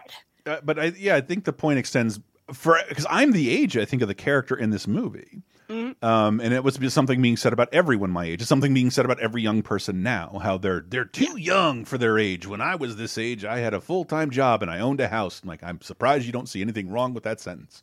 Yes, houses cost 50 cents. Yes, houses cost 50 cents. My college loans were paid off while I slept. That I don't get it. Like he's running around, you know, he's got 2 different baby mamas. He's lying to both of them. He still lives at home instead of like committing to one of them. He comes up with ideas for making money, but it never gets anywhere. And he's also like protective of his mom dating Ving Rhames because, you know, her choices aren't so great. She looks like 3 years older than him. his mom is super young. And then one of his baby mamas, Taraji P. Henson, has Snoop Dogg, who's just recently released Convict, move in with her. And Snoop Dogg is not the huggable, lovable Snoop Dogg that you are used to seeing. He's not Martha Stewart's best friend. No, he's very, very good. And he's charming, but he becomes very menacing. And finally, like, Tyrese has to start taking some responsibilities in his life. And it's a really good character study. It's really like specific to a time and a place. Like, it really felt like I was just hanging out in LA on someone's stoop. But they didn't know how to sell this movie because it's not really a gang movie. It's kind of a coming of age movie. And so when I was trying to find an ad to pull for this, I found this ad, which makes you think it's Barbershop.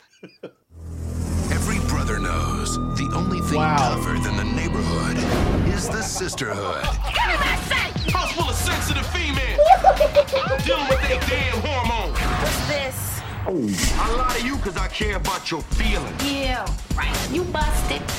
Unstable creature. You gonna make them tacos, right? You need to shut up. From director John Singleton. Please believe me. Baby Boy. Rated R. No. I don't like that. These are all scenes in the movie, so they're there, but that's mildly out of concept. With that jaunty soundtrack. And that Don Love. Every brother knows. Am I right, engineers? Man. I know, like, and there's plenty of comedy in the movie. It's not just like a depressing slog or anything. Ving Rhames is hilarious. It's very pleasant. It's very interesting. It moves along really fast. I don't know why it's just fallen off people's radar. Yeah, I thought Baby Boy was great. But no, it's not Friday. Oh my God. Yikes. I remember I had the worst first screening of this. Going back, I worked at Suncoast in the mall, and they were remember I said that thing about Shrek? They'd only allow us to like show certain movies that like the studio said, yes, you can screen this, and they have to be under PG. And the manager just like, just show Shrek over and over again. Then one day he bounced a check and I had to buy him lunch. He's like, look, man, just play whatever you want to watch. And this happened more than once. So thank you, Kurt, manager Kurt. God had couldn't pay for his lunch one day. So I get to watch Baby Boy inside of the Suncoast. And because of the nature of it, which it's not terrible, like, I guess there's language in it, but he'd like, customer, just pause until we figure out who they are and what they're about, and pause the movie.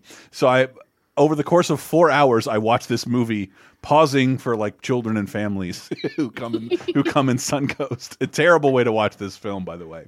I saw it again afterwards, but it's still like, I'll never forget that the worst screening I've ever had of a film in my life. Do you think that the reason that they that John Singleton and Spike Lee are specifically like known for stuffing so many issues into one movie is because traditionally the opportunities given to Black filmmakers have been so much less than that they feel like they have to like really like get out as much as they can just in case like the next opportunity is not. If I had to guess, I would not.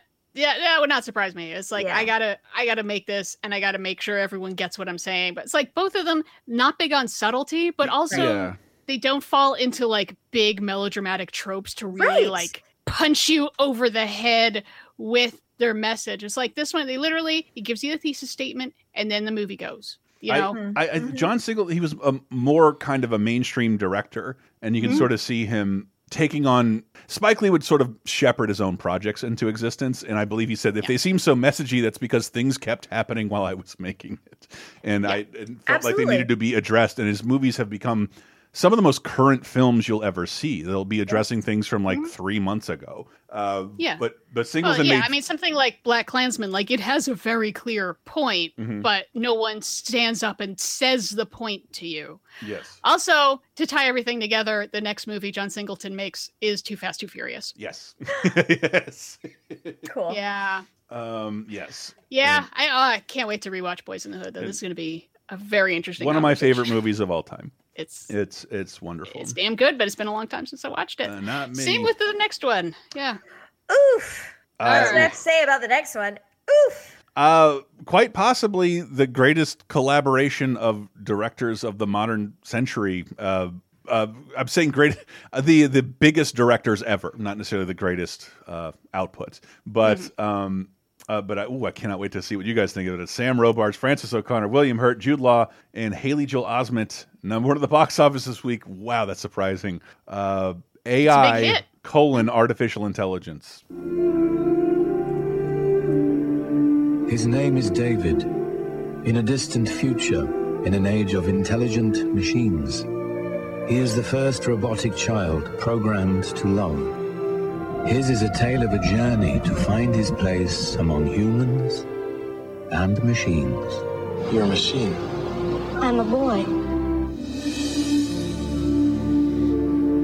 His love is real, but he is not. I can finally stop laughing about that because no one will get it when you say it now. But I've had a great time saying it over the last 20 years. Okay, first of all, seeing this movie in the movie theater was the site of one of my most embarrassing moments of my life. Oh, please. Where we watched the trailers. I was with my best friend, Michelle.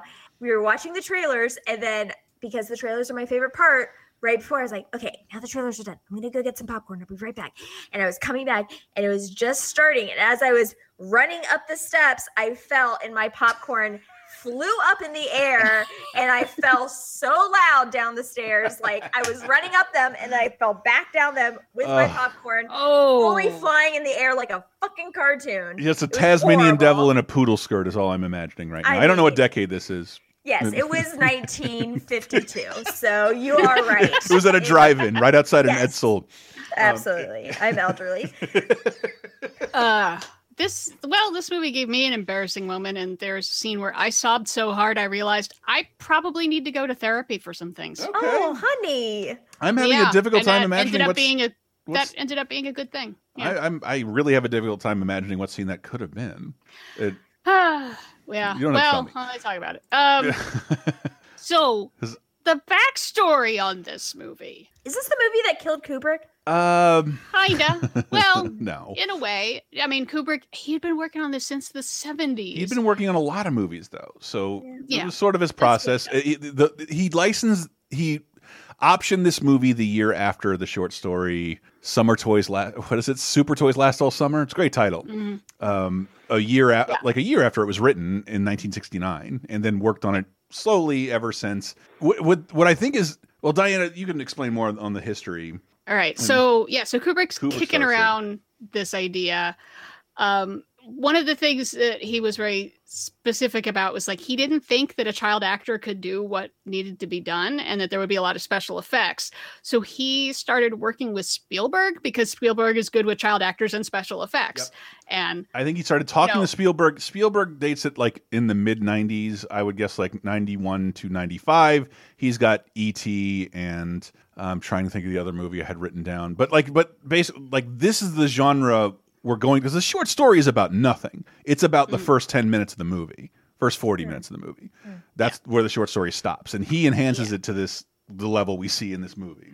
Yeah, and so Kubrick is like working on it. He does Eyes Wide Shut, which takes like 87 4 years. fucking years.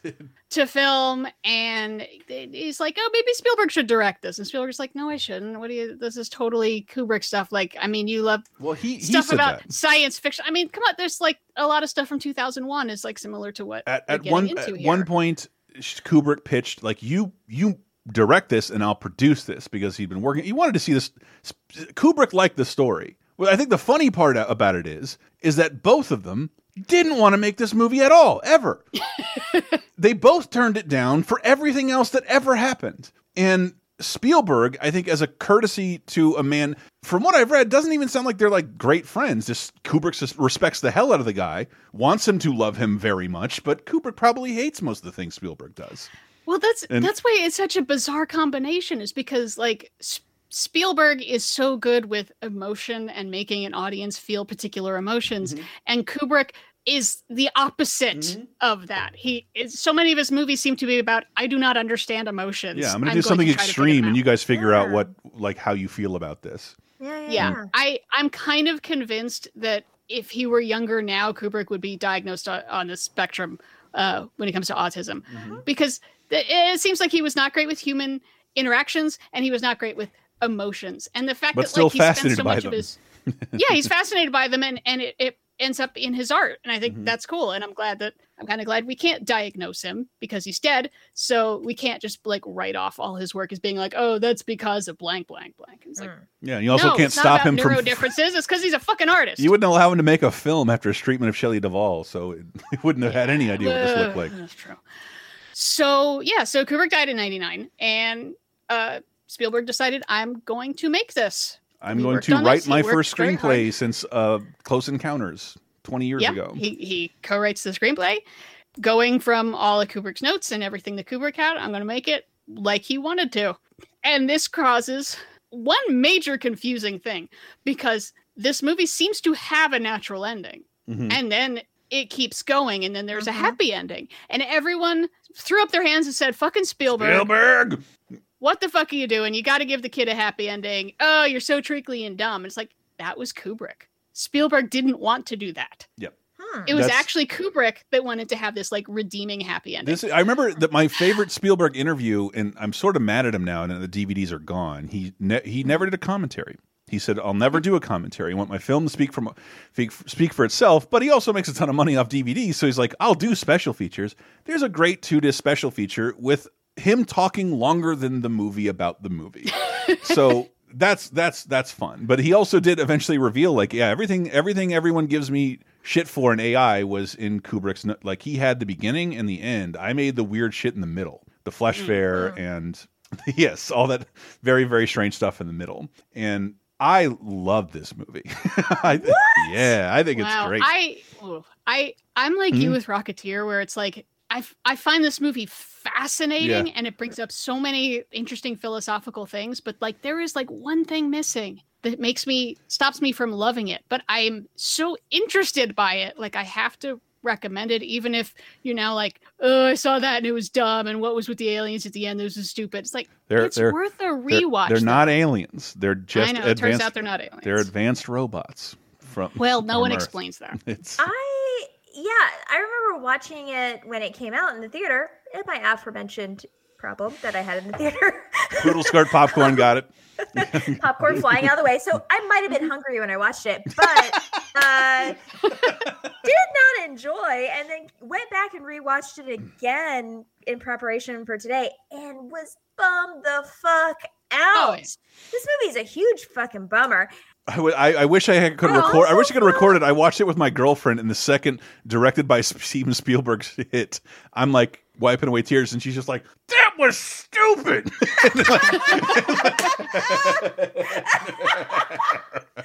I love it. Yeah, I mean, I kind of.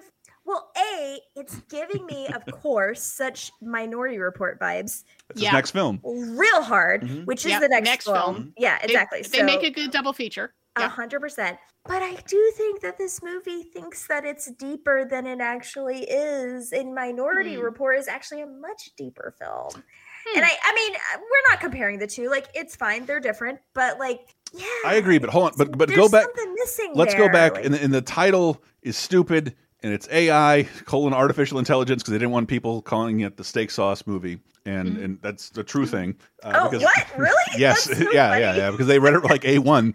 But AI : artificial intelligence feels like I'm going into like one of those things in Epcot where it's not a ride. Yes. It's just like a yeah, where Martin Short is playing a piece of your brainstem. Yeah, exactly. 3D. Exactly. That's kind of what the title feels like.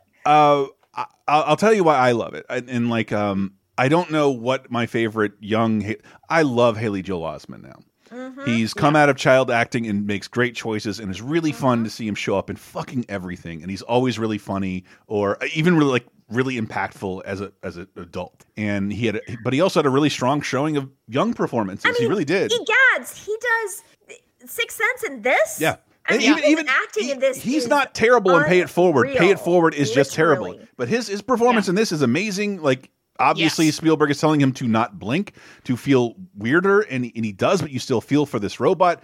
But I do encourage you, we don't talk a lot about AI anymore, but we talk about algorithms more than we talk about AI. And those are the part of the same conversation. And there is like, the question is hit in the beginning of William Hurt's class, like, is there something we're not anticipating about making a robot capable of loving someone? Does the owner of this robot owe any love back to it? And they're like, now let's not think about it. Love isn't tied up with jealousy or pettiness or violence. That'll never happen if we make the perfect loving robot. And they just don't think about it. And it's sort of how we build algorithms now, to build YouTube algorithms to make what people like, but we end up making new pedophiles.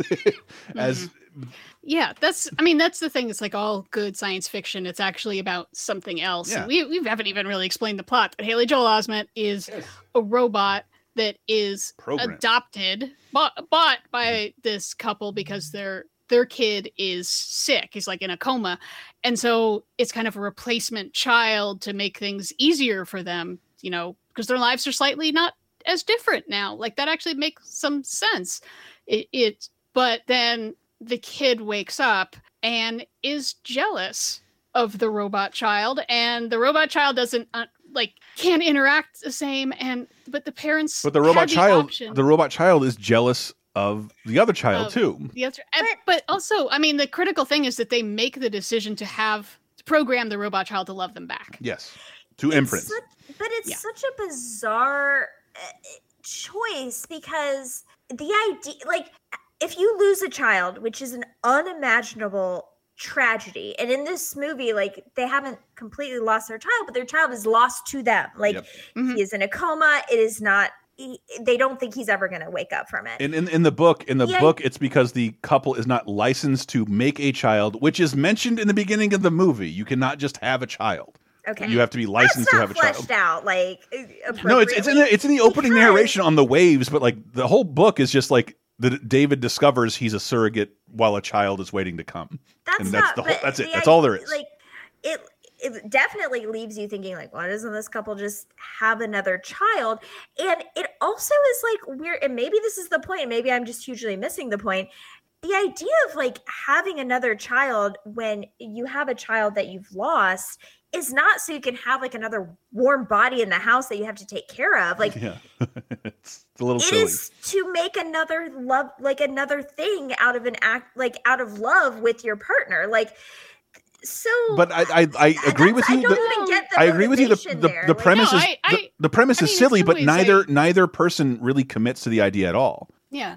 Well, like in a very basic way, I understand the idea, because like if you have a kid, there's a whole, so much of your time is taken up with the kid. There's a whole routine around taking care of the kid, feeding the kid, going out to play, doing stuff, and the love you give them and then the love they give you back. And it's like, if that's suddenly taken away, that's really traumatic. Like, if you've, it's a dumb comparison, but like if you've ever had a pet and you're used to taking the dog out for a walk every day, and then when the dog dies, there's like a hole, it's everything's been upended besides the emotional, just the practical has been upended. And so Like they're trying this as, or how there's a cat beneath me right now licking my feet because no one has fed it, and I need to text my girlfriend, please fucking feed the cats because it's annoying the shit out of me. And if she wasn't doing this, I would be upset. I would be wondering. And then there's the idea of like somewhere for the love to go, and like, you know, to ease them into, you know, the reality of not having their kid around. I guess that's part of it. But then, yeah, the robot kid. Also remember, it's an experimental program. David is the only thing that exists. This is the first experiment of its kind. Right. Even though there's robots around, but not with these levels of emotions. People at the Flesh Fair we've never seen a child before. No one's made a child robot. Yeah. But then the robot kid and the real kid get into conflict in ways that make total sense for kids. It's awesome. And they decide we need to get rid of the robot kid and we should just decommission him. And that's when a war crime happens. Right. And the thing that made me sob so much that I realized I might have mother issues and I maybe should talk to someone about them. Instead of giving him a quiet, simple death, the mom dumps him out in the woods like he is a dog. Yeah, he goes to dog camp. Why? like he'll be happier. So insane. Like he'll be happy. Oh no, he'll be better out in the woods. Like you just killed that dog. I think you just made that dog starve to death, and he's gonna die. Worse than that, because you put a forever child out in the world. Yeah. But also not a child. A dog can take care of itself. But also not, and that's what I think the movie is. Imagine if you program the Terminator to not be angry, but to love Sarah Connor.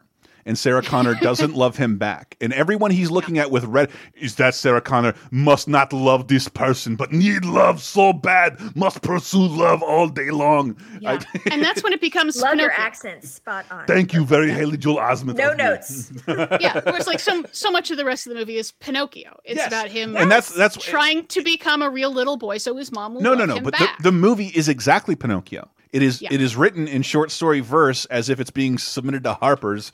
And then stitched together in a movie. Pinocchio is one of my favorite movies ever. Blue fairies at the end. No. But the movie is structured like Pinocchio too, because Pinocchio ends up on a search for his father after being intervened by these interesting characters throughout the film.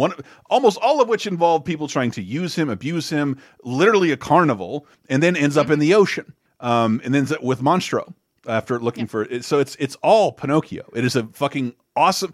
We said that the other week. You don't need to remake Robin Hood. You don't need to remake Pinocchio. This is an interesting remake of Pinocchio that acknowledges Pinocchio. That's why I love it. But that might be reason number one. For the philosophical stuff, like obviously there's like, can you make it? Do robots have the same rights as humans? But there's like, what responsibility do we have to the people who love us? What responsibilities do they have to us? What responsibilities do we have to the things that we make? You don't need to change to get the love that you deserve. I mean, that's just kind of the surface level stuff. Then there's all kinds of stuff with, the fair where people, the demolition derby with robots, or people cheer them being destroyed, or Jude Law is, the Gigolo Joe, the sex robot. And Chris Rock is a cannon robot. Is framed for murder because you could do that then. Yeah, if you have robots that you treat as second-class citizens, then just make them fall guys. And how fast he knows that, like, I've already been told not to run around tonight. There's a Flesh Fair in town. And I know how quickly this is going to be pinned on me and I'm going to be murdered. I just need to run and take my chip out. I love this movie. I really do. I guess though, like it brings up like a lot of issues with artificial intelligence, but I feel like generally the gist behind the movie is like, isn't this fucked up? Yes. Yes, it is. That's not really like. But let me posit this. Let me posit really like a deep exploration. Let me posit this Let me posit this unintellectual thought. Because you're saying AI and you're not saying algorithm. So right now your Facebook is tailored to find things that you like. It's not necessarily tailored to make you like Facebook, but it will be. It will be tailored. No, it already is. It already is. It will be tailored like a. It will change slot machine. It will change its appearance to make you like it even more, to make you possibly even love it. I know, but like we think of AI as separate from algorithms, but they're not. They're not, and we are getting there. And I will. And another thing, I think I can get some appreciation with you guys. Its depiction of the future is one of the like.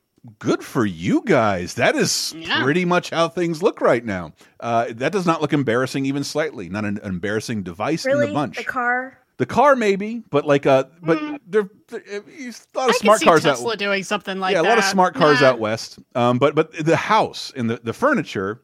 Yeah. that's pretty much how somebody makes a show set in Silicon Valley. That's how everything looks right now. True. And I thought that was really neat. I think it's a great modern day telling of Pinocchio.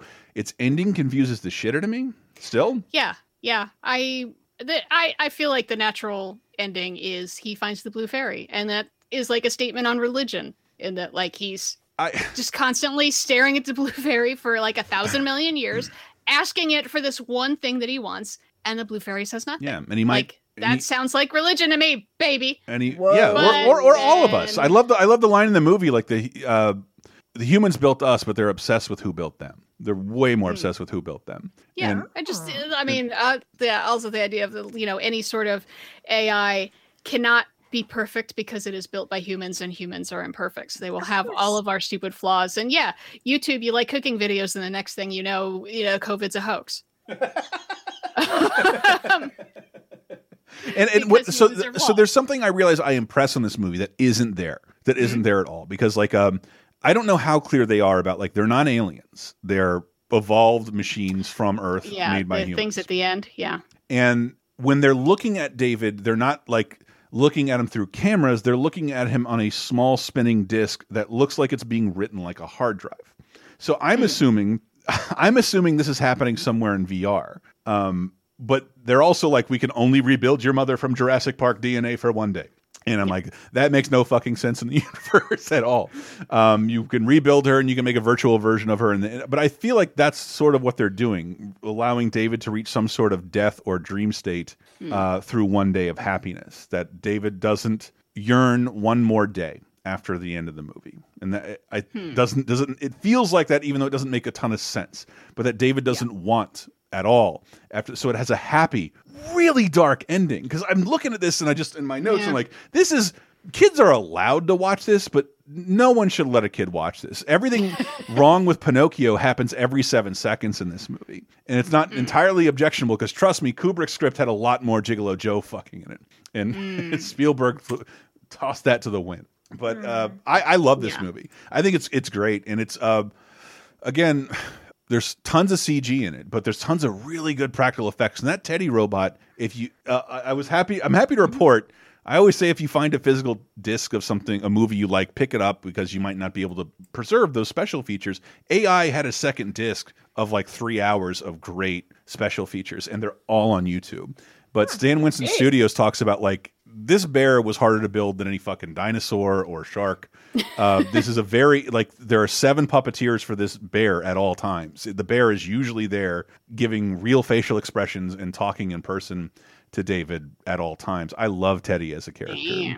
And Teddy's a cool character. And it just has all these things I think great movies should do, and have moments, visual moments you'll never forget. You'll never forget the moon coming up over those robots played by real amputees trying to find parts for themselves. It's fucking dope. And then the Tron motorcycles come out.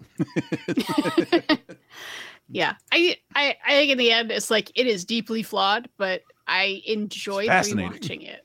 It's all the good stuff gets better and all the bad stuff you can just kind of debate. I mean, yeah, it is a stone cold bummer because it's about the human condition and we suck. Yeah.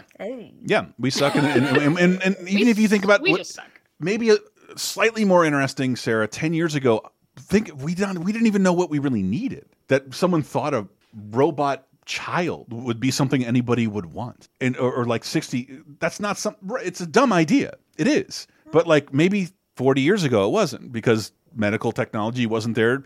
Adoption takes for fucking ever. Maybe this is how people viewed solving childlessness 40 years ago, even 10 years ago.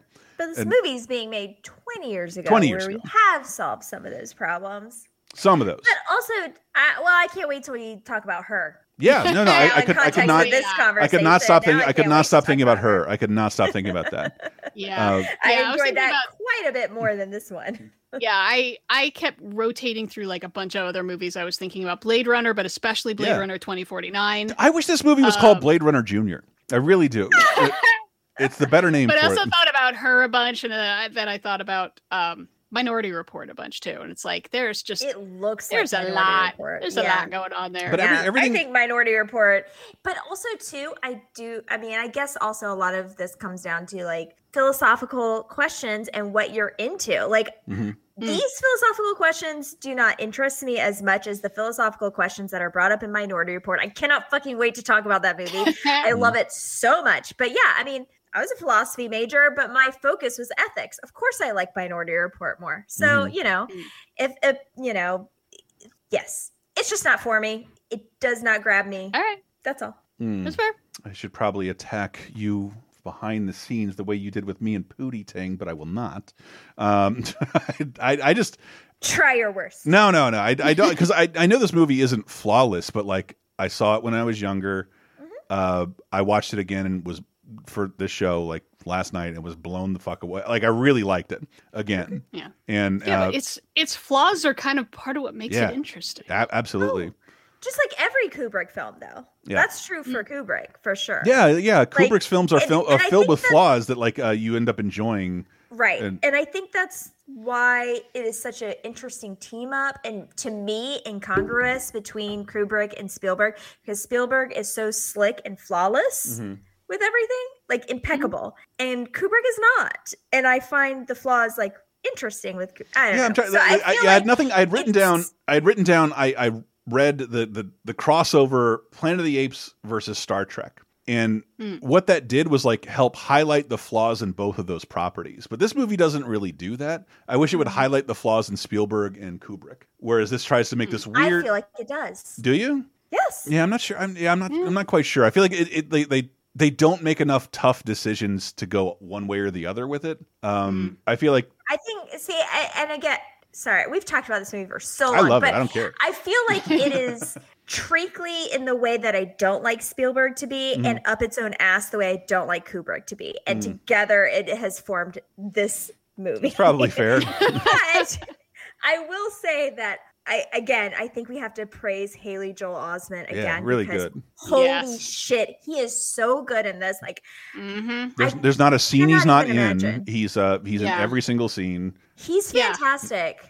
Like, truly. I can't imagine hanging this much movie on one little kid, and he just knocks it out of the park. I watch him, and like he's telling him not to blink. If you think it's so easy, try doing it while watching the movie. It's really interesting. It's tough to do. It's not even the not blinking. It's when they do that laughing at the dinner table. Oh God. Ooh, scary. Like, it's so good. Something about a little kid He's laughing like fantastic. George McFly. Like, don't ever. I never want to see that again. I never want to see that. I never want to see that again. I don't like it. I was doing Crispin Glover, but whatever.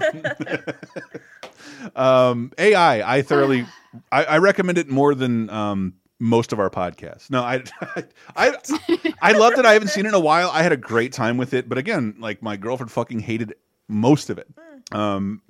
And Sarah didn't like it either. So I guess it's not for everybody, but I think if leaning more towards maybe why Diana likes it, even if it is a failure, it's so interesting. And 1 by 2, like titans of the medium, it's enjoyable if you like both of those people. The fact that it's a Kubrick Spielberg together joint makes it weird, fascinating. So I mean, that alone, just visually, it's so pretty. Yeah, it's interesting and weird. I love it. Strange. I think it's heavy as fuck, and I think it disappointed all the people who made it #1 at the box office that week, because they wanted a story where a robot triumphed and beat some evil thing or went home to its family, and they got none of that with this. That's what I think. Yeah, I think I want to remind you, we're living in a world. We're living in a world where, what was it? Less than 2 years ago, Stanley Kubrick movie is #1 at the box office. I don't think that would happen if he was still alive today. He would be relegated to like hyper indie Amazon status if he wanted to make movies. Tom Cruise and Nicole Kidman and titties. Yep. Yeah. My favorite Christmas movie. I'm a huge fan of that movie. Sidney Pollack. Do not. And big shout out to uncredited cameos from Ben Kingsley, Meryl Streep, Chris Rock. I think there's more. Robin Williams. Yeah. Did you read about that? Robin Williams. No. That is directed by Stanley Kubrick. He was alive to get that voice performance out of Robin Williams. Steven Spielberg did not work with Robin Williams on this movie. I don't remember. Whoa. Did he come back into the movie as Bicentennial Man? No, God damn it. I knew she was going to bring up Bicentennial Man to try and make that movie more like this one. That movie sucks. You're thinking of Bicentennial Man this whole time. But yeah, that Stanley Kubrick directed Robin Williams that is in this movie. What the fuck? That is not a Spielberg moment. He did not call in a Hook favor. That's an audio session directed by Kubrick. Wow. Anyway, moving on. Right when I've actually astounded Diana with something. Jesus. Savor this moment. Yeah, like it's never happened to me before. She always knows more than me. I did not know that. Men in Black, the series concludes, and I just wanted to make a note of that because as we continue to talk about how Ghostbusters should be rebooted or if their fans should be nuked from orbit, I thought Men in Black was the new Ghostbusters. It's bizarre to me that like they let that series falter. I love Men in Black. Did you watch the most recent installment? I loved Thor? it. Oh, I couldn't stand it. Oh no, sorry, the international one. No, I didn't see that. I thought you meant 3. That was Bo Ridge. I didn't know how much of it hung on Will Smith, and maybe I didn't know how much Ghostbusters hung on Bill Murray. Maybe I'm incorrect on this. I don't know, but I thought Men in Black would be around for like the biggest thing in the world forever, and we're watching like numerous TV series of it get canceled. The Ripping Friends says this week makes its American debut. That is the follow-up to Ren and Stimpy from John Kricfaluski, another person I don't want to talk a lot about because he's a piece of shit. But this cartoon is completely bizarre, wholly Canadian, and helped build Adult Swim for some weird reason. But it is very much a kid show. And then lastly on TV this week, 6 Feet Under, an open book. Yeah, I love this episode because we're still in the first season, of course. Just started talking about 6 Feet Under, but now we really get like a deep dive into Billy and his whole situation and the relationship between Nate and Brenda. Thank you. Oh my God, I totally blanked on her name. I was like, yeah. Their relationship gets so much deeper in this episode because you really get into Brenda's past and her relationship with her 2 therapist parents. And Diana, when you were talking about how AI made you like realize some things about yourself and therapy might be helpful with that. Hello. That was this episode for me, like watching Brenda's therapist parents interact with her new boyfriend and how examined Brenda's life was under a microscope really like brought some things to light for me that I feel like were very important for me to work through. And I've been in like a ton of therapy and lots of different kinds of therapy and still working on it, guys. But yeah, I absolutely love this episode because I think Brenda is an endlessly fascinating character and her relationship with her brother Billy is incredibly fascinating as well. And this really opens that book for them basically and shows you like, holy shit, this is way more fucked up than you can even imagine. So yeah, I really love this episode for that. Yeah. Michael and I have started, we started binging 6 Feet Under. We're like at the end of the 2nd season already. Like we have just been flying through it. It has been so nice to just eat brunch, watch a bunch of 6 Feet Unders, put your feet up on a weekend. Oh my God, I am loving it so much. And I'm double checking to see. Living your best life right now. I really, really am. Like I get mad that I have work because I want to watch another episode. I'm so happy for you. And then I'm double checking. So this is one, where her parents do like the most fucked up thing where they like invite their daughter's boyfriend to dinner and don't tell him that she's not coming. Yes. That is so weird. It sends a chill down my back. I think that's a vague abuse of power from their perspective. Oh my God. I can't imagine anything worse than just, one-on-one with the parents, and you have no respite. There's nowhere to run. And also I saw that, the death this week is a porn star. I was going to bring that up. One of my favorite deaths of the week ever. She's so guest starring Sandra Oh as her porn star best friend. She is so funny. And they just have the words out of my mouth. Yep. Big old porn funeral. Trying to make her giant titties look like they did in life. You know, the secret is a can of cat food under each boob. That's how you make them stand up in the same area.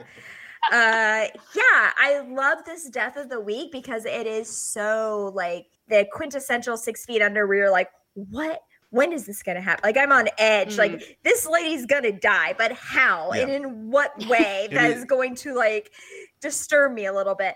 But yeah, the actress who plays the porn star is actually a porn star in real life and also had a part in Boogie Nights. So yeah, she's fantastic, and her death of the week is so great, and she comes back up again in the episode as a spirit, maybe, or an apparition, hallucination, however you want to call it. But yeah, this is a fantastic episode. Just absolutely love it. Yeah, fucking great.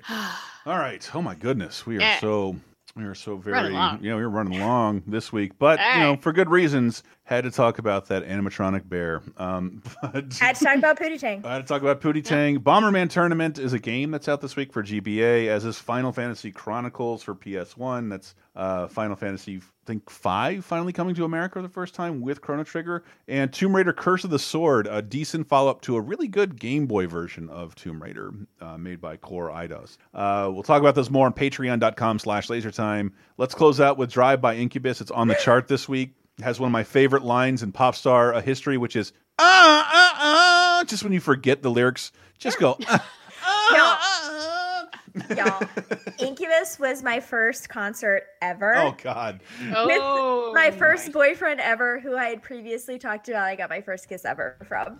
Oh. Do I know that guy? No. Okay, good. All right, we can close out with that then. I just enjoy this because it reminded me grunge wasn't dead in 2001. Yeah, it sounds like straight up grunge throw in some from circa turntables. 92. I absolutely love this song. It will always hold this space in my heart. Incubus, take us out of here. But hey, people, we still have more show if you can believe it. 2011 is right around the corner. Whatever tomorrow brings, I'll be there with open arms and open eyes, yeah. Whatever tomorrow brings, I'll be there. I'll be there. Folks, you know us here at the LaserTime Network. We consume a lot of content for quote-unquote research purposes. From games to TV shows to movies, we're always online downloading something, streaming something. But there are times when it's nearly impossible to access a piece of content you want because it isn't available in the US for whatever reason. Oh, those things like annoying licensing deals, geo-restricted servers, or platforms that are just not available in your location make it next to impossible to get your hands on the stuff you want. Hey, that's why we couldn't be happier that NordVPN is our sponsor today, and they provide an easy-to-use workaround for all these problems. With over 5,400 servers in 59 countries, they can always find a server to get us access to the games, shows, and movies we need to do our job. It could not be any simpler to use either. With their AutoConnect feature, you can instantly access the fastest VPN solutions out there across a variety of devices, including PC, Android, iOS, Mac, and even more. Hey, maybe even Android TV. Just open a map, click on a location, and you'll be connected in seconds. It is that easy. Is there a game or movie or TV show not available in your country? It's not a problem anymore. Just change your virtual location for access to a variety of international storefronts. You can even do this to access different streaming platforms that may not be available in your home country. Talking to you, Canada. You can find discounts on games, lower streaming subscriptions, and even take advantage of international sales and pricing. So how do you get on this? Easy. Go to nordvpn.com/lasertime or use the coupon code LASERTIME to get a 2-year plan plus 1 additional month with a huge discount. And hey, they even have a 30-day money-back guarantee, so you've got nothing to lose. Once again, go to nordvpn.com/lasertime to use the code LASERTIME, one word, to get a 2-year plan plus 1 additional month at a huge discount. Thank you, NordVPN.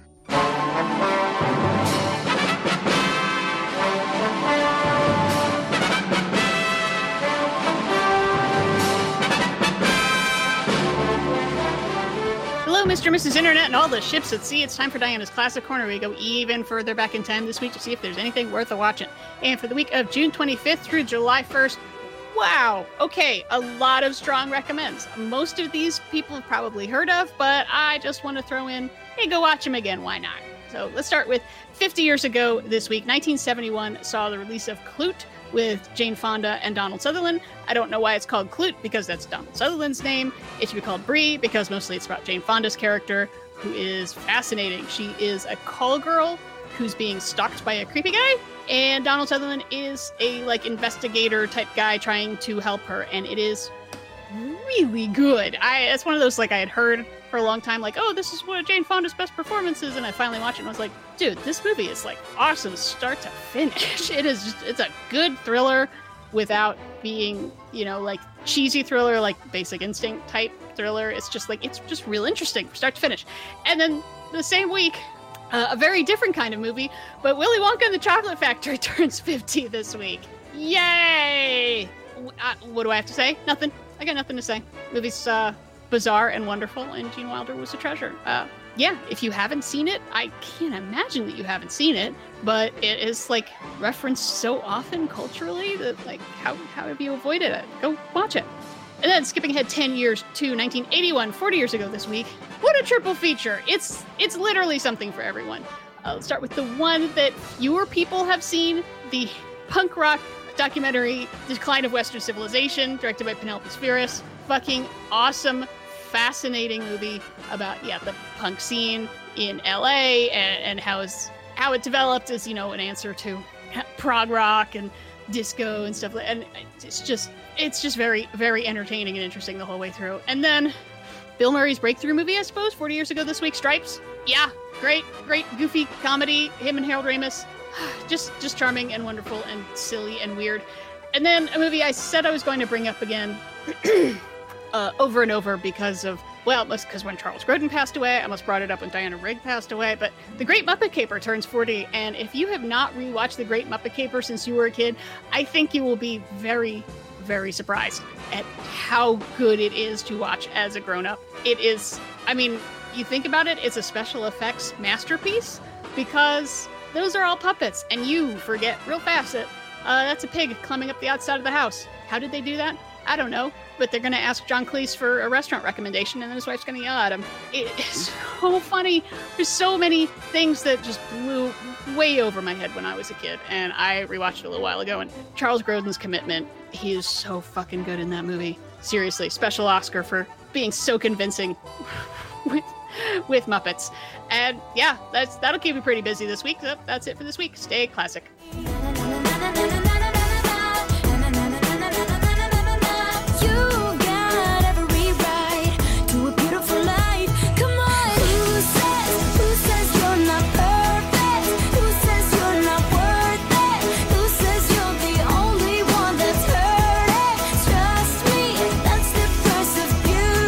Coming in 2011 with Selena Gomez.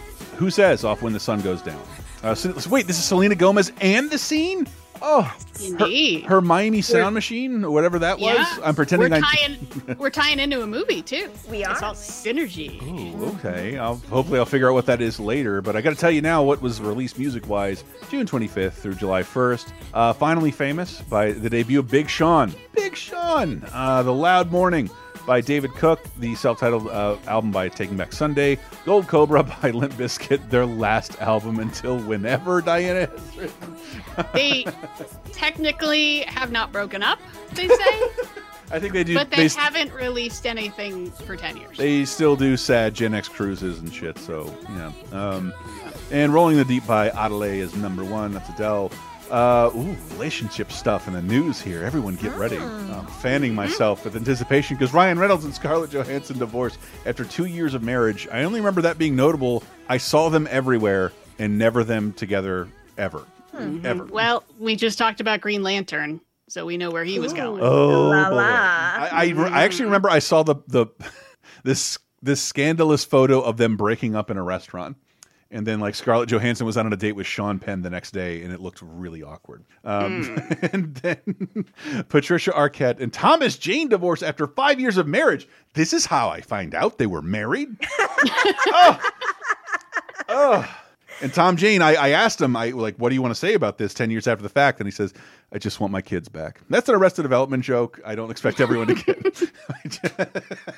I just want my kids back. I'll repeat it again, even though no one laughed the first time. Movies of 2011, January 25th through July 1st. The Perfect Host. This probably isn't the horror movie I want it to be, starring David Hyde Pierce. But it's a horror movie, all right. Oh, is it? Oh, it is. Clayne Crawford, Nathaniel Parker, Megan Perry, and Helen Reddy. Yes, the Helen Reddy. She is woman. Hear her roar. Yep. Y'all, I'm going to ignore it. This movie is bonkers. Yep. Holy moly. This movie's crazy, and I loved it. I was hoping that you would watch this just because David Hyde Pierce was in it. Duh. Well done, Yeah, of course. Exactly. That's why I ended up watching it too. I do. Yeah, it's bonkers. Clayne Crawford plays a criminal who's on the run, and he ends up at David Hyde Pierce's house, and then it gets a little funny games-ish. Oh, neat. Yes. Except the opposite. David Hyde Pierce is the crazy one. I just thinking from Wet Hot American Summer. I said no. Mm-hmm. I don't, Niles be torturing people, yo. Oh, neat. bruh, he does. Yeah, I really don't want to reveal anything because like every twist and turn was like truly insane, and I've I never heard of also this. don't want to put too much of a magnifying glass on the story because I don't think it holds up under any logic Wow. of the world that we live in. But wow, this movie is really, really completely bananas and a really fun ride. I thought, like, just interesting, a very fun experiment. I think is the best way to put it. Probably. How would you say? It feels like a good student film. Yes. Yeah, exactly. And I'm happy to see David Hyde Pierce do some stuff because I miss that man. Yeah. Would you say the same about Marnie Carlo with Selena Gomez and other people who are not Selena Gomez? Yes, Leighton Catherine Meester. Tate. Catherine Tate. Why did I do that to her? Catherine Tate, Brett Cullen, Andy McDowell. Oh shit, she's in another movie. Great. Corey Anyway, Monte Carlo. Rest in peace. Yep. Yeah, What? This is a very, very, very, very light-hearted, Fluffy. fluffy, Very fluffy. fun time romp. If you are into the series of films that Mary Kay and Ashley Olsen did, Wow. where they like went to like various places and Yes. had like a fun time, Mhm. if you were into that as a child, then this is the movie for you. That was my wedding theme. Keep going. Well, there you go then. Keep going. But yeah, I actually did watch this and I did not have a bad time because there's nothing offensive about it. It's definitely vacation porn. You get to see beautiful people in beautiful outfits in beautiful locales. Yeah. Just falling in love and having a good time and being best friends. And there's absolutely nothing objectionable about this. And it's just a fun little lady fun time. Yeah. So the plot is like Selena Gomez and Leighton Meester and Katie Cassidy are like on a teenage girls trip to France, and they get mistaken for like a Paris Hilton socialite, like a rich fancy socialite. I think actually like a royal, like of a small principality or something like that. Right. And so, but they get like whisked off to Monte Carlo where there's going to be like a big auction of gems and such. And oh, someone falls in love with a prince. And oh no, what will happen if he finds out? But who cares? We're staying at a fancy hotel and this is great. Yes. Girl times. Let's go shopping. I think it should just be called like Fun Friend Lady Times because that's basically what this movie is. But I'm not mad about it at all. Yeah, I enjoyed it. I did get around to it, but again, I read a whole bunch of reviews, and all the reviews were like, yeah, it's like Sisterhood of the Traveling Pants, but it's in France and it's pretty, and yeah, it's like a fun teen girl summertime movie that's just it's just meringue as a movie. It's just fluffy and fun. Whatever. And a thought I had about Monte Carlo, it's always one of those places that was held aloft as one of those places we all were supposed to want to go in the 60s, and now I forget, like, do I want to go to Monte Carlo? I can't even remember anymore. Yeah, Sarah's shaking her head, like, nah. I think it's fine. Herbie the Love Bug went there after his third movie. It's a place where you go when you want to gamble, right? Yeah. Like a Vegas. I'm not into that. I only gamble with my health, not with my money. Okay. You can't see the prostitute in the background of Sarah's Zoom call right now. Or the 8 cigarettes I'm smoking right now. Yeah. Yes. The Lollapalooza carnival amount of cigarettes in her mouth.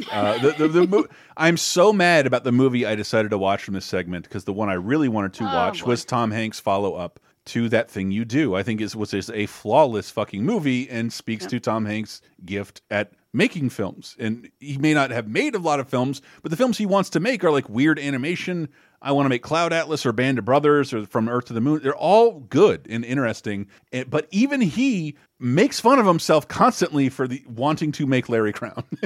Larry Crown. And I wish I would have watched it. I did watch it, and it's also very, very fluffy and light and fun. And it is this close to being like really good and interesting. Right. And it doesn't get there, it has a fatal flaw, and I can talk about what that is in a second. But it's got a hell of a cast. Seriously. Tom Hanks, Julia Roberts, Bryan Cranston, Cedric the Entertainer, Taraji P. Henson. There she is again. Gugu Mbatha Raw, person who I both like her as an actress, and I love that name. Wilder Valderrama, being a lot of fun. Pam Grier, Rita Wilson for like 10 seconds each. George Takei, who steals all his scenes, and Rob Riggle. It sounds like you're firing me. When they took away his job, They said it's because I didn't go to college. You're never too old to learn. Larry's got power! he took a chance. This is my first day at college ever. I love that. It's never too late in life Do you need a ride? to start living. You are way cooler than you appear. Larry Crown, I can see you. rated PG-13. Whew, seems pretty sweet. So this movie reminds me so much of In Good Company. Same sort of like Is that the Topher Grace movie? in Dennis Quaid, yeah. Mhm. Like Yeah. same sort of boomer trying to find themselves in a new economy situation. Yeah. And I wanted it to be like a tad better than it actually is. Yeah, exactly. Tom Hanks has worked for a really long time at a Target type place, and then they fire him because they realize, oh, we can't promote you because you have no college education. Which is like already I'm sure that sort of bullshit happens, but wouldn't they tell him about that before they're going to Right. fire him so he can go start taking night classes? Mm-hmm. Whatever. Like this corporation sucks. It's very clear that it sucks. Everything about it sucks. So he decides to go back to school. So he starts taking classes at a community college where Julia Roberts is his teacher, who's I just want to call her if Erin Brockovich gave up. She's my favorite part of this movie because I don't know if I've ever seen her play someone who has just given the fuck up. She drinks too much. She doesn't like her job. She doesn't like her husband. She's just over it. And it's a lot of fun to see her be doing that. Here's where the flaw comes in. So Tom Hanks is trying to, pull his life together, and he meets up with fellow student Gugu Mbatha Raw, who's a manic pixie dream girl, and she's going to fix his whole life. And thank God they don't get together. It's not that kind of movie. But she just keeps bouncing in and out with her boyfriend, Wilder Valderrama, we're going to get you a haircut now. We're going to make over your house. We're going to do that. And it's I feel like there's a better way to get the idea of him, connecting with the young people by being a college student than to just have it forced on him by a wacky character. Yeah, she's just that just kind of bugged me to just have a character I'm changing you. This is your character arc instead of let him have the character arc to get there. Even though, it looks like Tom Hanks is dyeing his hair to make him look even younger for this movie. Like he's being de-aged to play the age of this movie. Yeah. Well, actually, I mean, that's a wig, so they can give him his new cool haircut. Oh, which is I just see. regular Tom Hanks hair. Yeah, it took me a while to figure it out. It's why does his hair look weird? Oh, that's why. Yeah, but it's very inoffensive. It's light and fluffy. Like I said, George Takei is actually hilarious as the kind of professor I've had several times, which is he's trying to scare you, and then he makes a joke, and then he's mad that everyone doesn't laugh, and then he just starts laughing maniacally, and you don't know what to do. But a piece of trivia, I don't know if it's all the way out there. He's married to Rita Wilson, right? Yeah. His wife is best friends with the wife of Bryan Cranston. So Bryan Cranston has a small role in every Tom Hanks thing ever. He's in Saving Private Ryan. You can very clearly see him in that. But they're best buds behind the scenes because of their wives. But now he's at a point where you can put him as the fourth lead in your movie and not have to explain yourself. It's just my buddy. He's barely there. But Grace Gummer and Rami Malek are also in it, for pretty small parts. Randall Park has a line. And it's interesting. It's directed by Tom Hanks, and it's co-written by him and Nia Vardalos, who did Big Fat Greek Wedding, which he produced. Seriously? Yeah. Rita Wilson discovered that thing and brought it to theaters. Yeah. Oh my God, I love that. That's cool. So it ends up being it's fine. It's I can't bear if it weren't for Julia Roberts not being so Julia Robertsy so much of the time, I probably wouldn't recommend it. And it's that's the one thing that ends up kicking it over of just it's light, it's fluffy, it goes by fast, it's soothing, it's fine. It's aggressively fine. I know, but Yeah, it's just not aggressively whatever. It's 15 years after the follow up to That Thing You Do, which is a perfect film, It's and so great. and I assuming this film opens with Playtone Records Films presents. Yep. You know what? It's okay though for our Tom Hanks to chill. It's You true. know? It's true. Do a cruise control movie. That's okay. It's true. Man's been working hard. Okay. But it's a second directorial movie. I like it's whatever. okay. Yeah, clearly he works behind the scenes to bring movies to the screen that he likes. There's that submarine movie, for instance, I forget the name of. And Greyhound. The most dad movie that I watched ever it. Dad. I watched it because It's like, it's Tom hey, Hanks. what if Hunt for Red October wasn't about characters, but it was all about what watches on from 12 to 2 a.m.? What if it were about technical details? Yes. Set in I 6 I hours. actually really liked it. Yeah, it was not bad, but it's very dad like, man, It's running so a submarine would be hard. Yes, it is. Here's 6 hours of it. Diana, I always said you had big daddy energy, so Big daddy there you go. energy. Mm-hmm.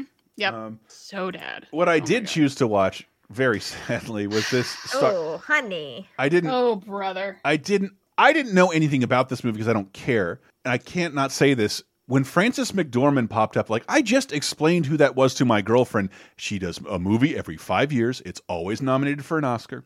And then how do you explain this in her in her bio? How much did they better have paid her a lot of money to be in this Transformers movie. She's great in it, by the way, and looks hot as fuck. John Malkovich could say the same thing for him, but he sells out all the time. Julie White, Kevin Dunn, Mick Dreamy himself, Patrick Dempsey, Rosie Huntington Whitley, Tyrese Gibson, John Turturro, Josh There he is Duhamel. again. Yep. Josh Duhamel and Shia LaBeouf, #1 at the box office. Transformers: Dark of the Moon. You lied to us. You've made Great a scene. grave mistake. It's starting! It's time to make a stand! Fire! Today, we take the battle to them.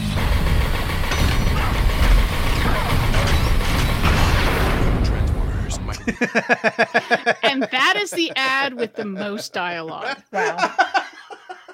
Because everything else was just clickety clackety clickety clackety.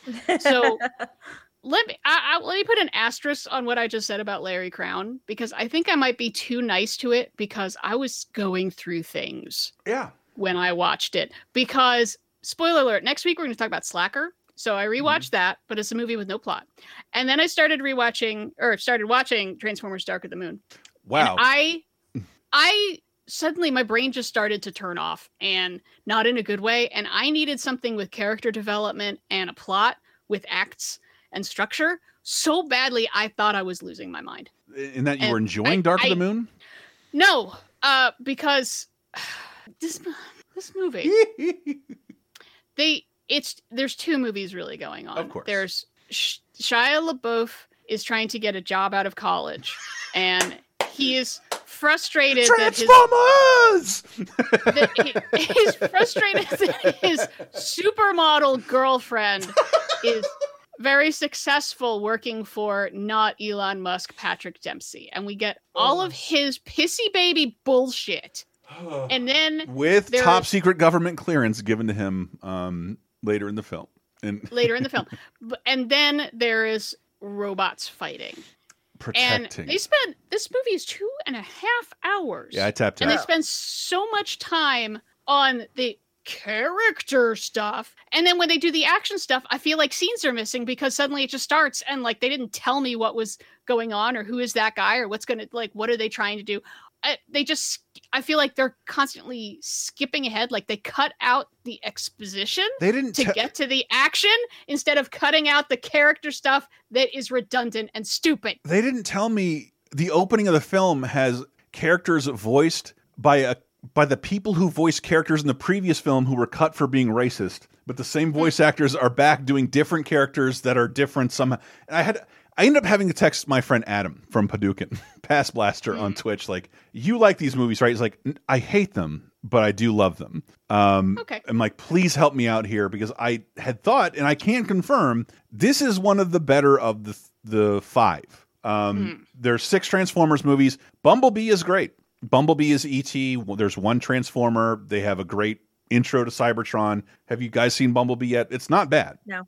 But it's like, it's a super focused plot of a girl finding a scared robot from Cybertron and trying to hide her from society. No big fights, no world-ending MacGuffin. Like, it's just E.T. with one Transformer. It's neat. Okay. But the other 5 movies are fucking terrible. He's like, I'll be honest, they start bad and get worse as they go, and everyone is worse. But I did do a Rotten Tomatoes Metacritic. This is the 3rd best one after the original and Bumblebee. Dark of the Moon. Because when it does come time to do the fight scenes, it is not as Michael Bay as some of the previous ones, which is it's like it takes its time. Like, that is impressive to look at. Thank you, Michael Bay, for not cutting a billion times before a robot does something. Yeah, I can never complain about like the quality of the effects. They're very, very good. I can. And I never envisioned in my mind as a kid a Transformer making 100 billion sounds all the time and having that many working parts. It's just a truck who wears a truck as armor. Why are these things making so much noise even when they're just delivering dialogue? I hate that shit. I hate Optimus Prime's lips. I hate it all. I hate these films. So it's like during the big action scenes, I could mostly understand what was happening visually, which has been my problem with Michael Bay sometimes stuff. Yes. But that doesn't fucking matter because they teleported into this action scene. Like, there's one line of dialogue that's like, we've got some readings over here, and you're like, who are these guys? Readings of what? How? Oh no, there's a robot fight. I was like, well, I don't care. It's so astonishing. Transformers always has like a little human surrogate, but it's pretty much a joke in the cartoons, non-existent in the animated movie. I laughingly call this the end of the Witwicky trilogy because the amount the producers think we love Shia LaBeouf and his parents, who get 30 minutes of screen time in the previous film alone with no Transformers, is absolutely breathtaking. Like the hubris involved in that. I hate these movies on such a weird visceral level, and I'm not super connected. I love the toys. The cartoon was dumb. I knew it was dumb when I was 5. I don't care that much, but the toys are iconic and I love them. And these movies are beyond stupid, and I really want to say this from the bottom of my heart: a total waste of Michael Bay's time. I've seen him do things that are impressive, and I'm not just talking like Pain and Gain. Like, Michael Bay is a gifted director who can do things that no other directors can. He has a very good sense of action, and these are the worst movies America has ever put out. I dislike the Chinese for how much they like these movies. It's like it's as racist as I get towards them. Like, why do you like these fucking movies? Why? This is part of the reason they keep getting made, because these movies make more in China than they do over here. It's like I hated this so much that I don't want to cut Michael Bay even the tiniest bit of slack anymore. I don't care about Pain and Gain. I don't care that The Island is perfectly watchable. This feels like a movie by people who hate movies for people who hate movies. It feels like the people who made He-Man, the original He-Man. They're upset they're upset within the confines they have to work, and you can see how upset they are because they take it out on you. Is this the one where John Turturro gets a golden shower from a robot? No. Okay. I believe that is the second one. I think everyone I talked to is that I gotta watch this. They're like, is that the one with robot dinosaurs? I'm like, no. No, that's 4. I did watch that one. But there's too many of these. But it does finally put to rest the issue of whether the moon landing was faked. It was not faked. What? But it was a lie so that Neil Armstrong and Buzz Aldrin could go investigate a crashed robot alien spaceship. And Buzz Aldrin appears as himself. Which I was like, this. My head hit my forehead like, but I'm like, this is probably the biggest payday he's seen in like 60 years. It was, and the fact that the robot, that Optimus Prime is like, you're our hero. Good to see you again, Buzz. I salute you. You're the real hero here. I'm like, oh my God, I hate you so much. I'm going to go yell at the moon like on 30 Rock. I had a robot poster of you on my cyber wall. This movie is so dumb. I hate it. And I like much. Everyone in it, and I like the director. It's just like, I think if we could wait, we'll get to a point where like we need to make more room in our brains for things. Could we wave a wand and forget certain things existed? And we would do that to the Transformers movies. They're movies that nobody likes. I remember seeing like a little kid and like, oh, Optimus Prime. And he's like, what? You mean my shirt? I'm like, your mom just bought that for you, didn't? This wasn't a merchandising sensation. Like, kids didn't like these movies. They saw these movies because their parents wanted them to like these characters. And it bums me out to no end. It's me feeling like it's my generation getting super boomery, and I fucking hate it. The same way I got in the theater and watched the Flintstones movie. That's what you're doing to your kids for these films, and you need to be better. Precisely. Be better. Yeah. And They're just nostalgia machines. I can confirm this is the last movie was made during a writer's strike, in which the main character dies forever in the opening of the film, which obviously he doesn't, but it's a dumb way to start your fucking film. And Michael Bay champion like, yeah, no one was around to write it, so I did. Ha, I can do this all day. No, you can't, son. You really can't. And it was a very bad film. This looks better by comparison, but these last couple of movies, I'll make it like an hour into, and like, I cannot believe people like these. And I don't mean to insult you. I like dumb fun too, but this is too dumb. Too dumb. Yeah. And taking advantage of something I sort of like in the back of my head, and I hate the way it's being done here. Fuck Transformers, and especially Transformers 2, but second especially Transformers 3. Hate it. Stop. I tried so hard, guys. I tried so hard. I did too. I usually don't get over an hour into these things. Frances McDormand, I am endlessly... She has never acted alongside a special effect before. She really hasn't. And she's great at it. Yeah, she really hasn't. She's great. She can do everything. That is interesting to watch, because I don't know. I would love to hear her do an entire documentary about how they talked her into this. Did her husband have anything to say about it? No, I got a great role in one of my Coen Brothers movies for you, because I am a Coen brother. A Coen brother. I'm not a great writer. We're seeing this now. But moving into television, whoa, really? Law and Order Criminal Intent finale is 10 years ago? Yeah, it is. And it asks a very important question. Did James Van Der Beek as not Mark Zuckerberg kill the not Winklevi?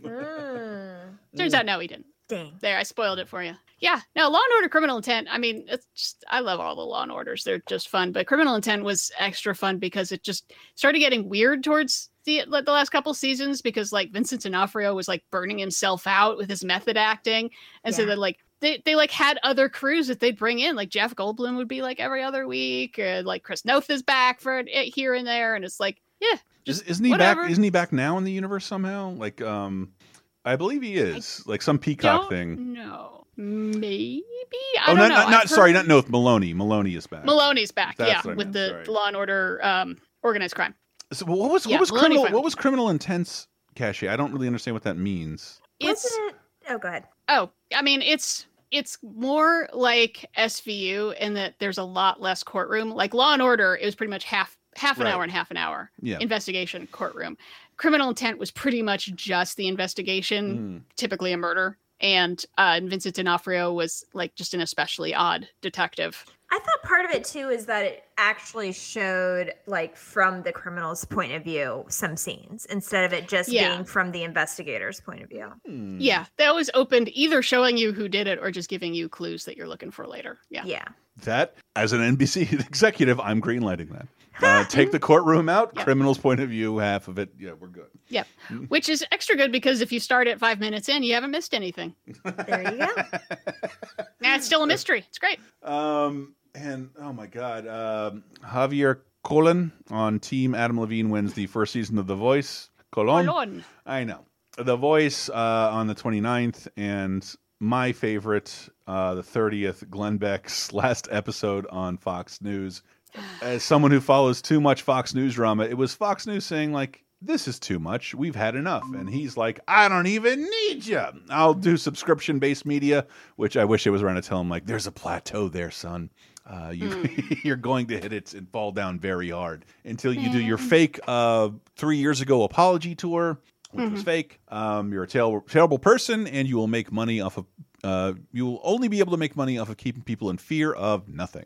Yep. And Yeah, and it's just, he said so many awful things. He lost a lot of advertisers, and it would be really too bad if Fox News would maybe notice that they should do that again to Tucker Carlson's White Power Hour. well, if you have not plug this here, Media Matters Unfox My Box.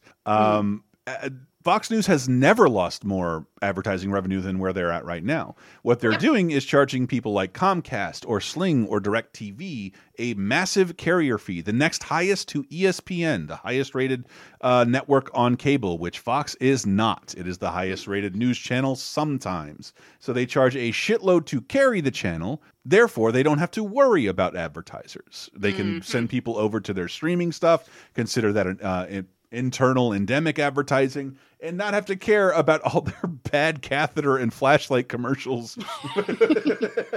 So they don't have to care. What you do need to do is go to Unfox My Box if you're a cable subscriber and say that you would prefer if your cable fee didn't give a majority of money to a channel you don't like or morally support. I would say at the very least, I know we're talking to a lot of millennials. I know you don't watch cable, but older people do. And some of these people, even though I know they love being lied to, need to be protected from themselves. And at the very least, this should not be in the news category. You cannot masquerade as news with not news and continue to be on the air for as long as Fox News has been. End of rant. Unfox My Box. Look it up on the internet. Talk to your cable provider. Yeah. Hate Glenn Beck.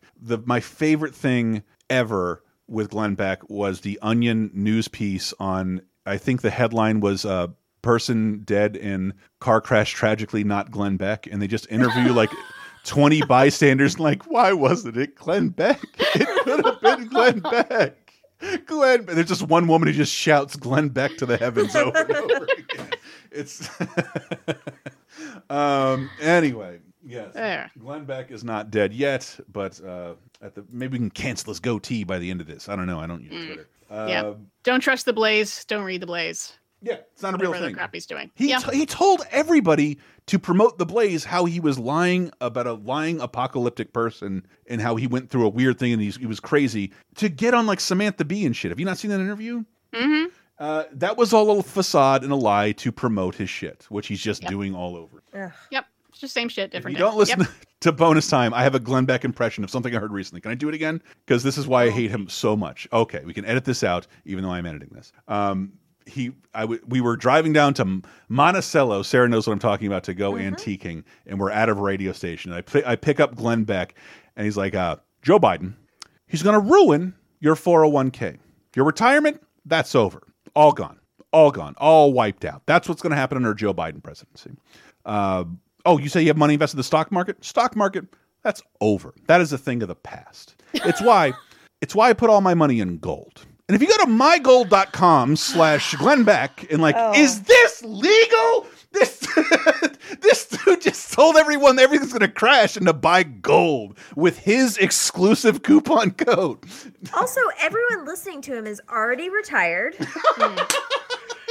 And second of all, the stock market's not real anyways. Right. It's you know what else isn't real? The intrinsic value of gold. Girl, yes. Yeah. It's not going to get you any blowjobs during the apocalypse. Not for me, anyway. I don't care about gold. Not at all. I need that sweet, sweet oat milk to go in my coffee. I need that solar panel to make my DVD player go. Sorry, too long. We're all a little punchy at this point of the show. Please excuse what Diana has done to us. Dang it, Diana. Video games 2011. June 25th through July 1st. This will be a lot because we're at this point with digital stuff. Steam, PSN, and Xbox are advertising it's the summer of gaming. Seriously, we don't have a lot of summer releases 20 years ago. But here we have Beyond Good and Evil HD, one of my favorite versions of one of my favorite games ever. If you haven't played it, please play it. A game starring a photographer named Jade who hides orphans in an orphanage with her best friend who is a talking pig who made jet boots out of your farts. It is one of my favorite games ever. It's really big, expensive. It failed miserably when it came out in 2003, and the HD remake is amazing, and there is allegedly a sequel on the way.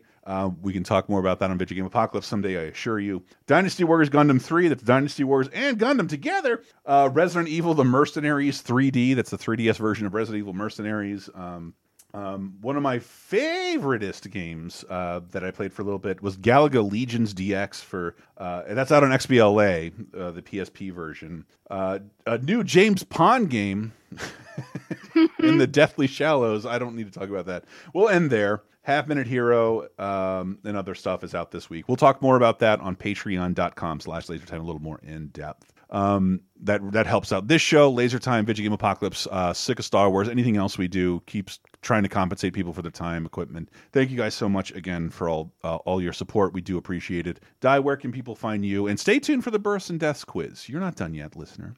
Well, they can find me on the Twitter at ListeningNerd, LeCineNerd, or follow the show at 302010 Podcast, 302010 Podcast. And coming up next week, well, really, there's nothing else to tease except we finally have hit the movie we keep dancing around as the biggest movie of 1991. Honestly, one of the biggest movies of the 90s ever. It's Terminator 2 Judgment Day time next week, man. So excited. I now know why you cry. And you get to find out what opens against Terminator 2. Oh, great. Oh, it's not Mr. Popper's Penguins. We just covered that. Yeah. Don't know. It's another sequel to a movie that Chris likes. I don't want to talk anymore about my dreams, but I do want my co-host to know I have twice dreamt about wandering onto the set of AI2, which, if you like the movie, makes no sense. I'm David, and I'm alive, and I'm here to kick ass. My mom's evil now? What the fuck? What is my purpose?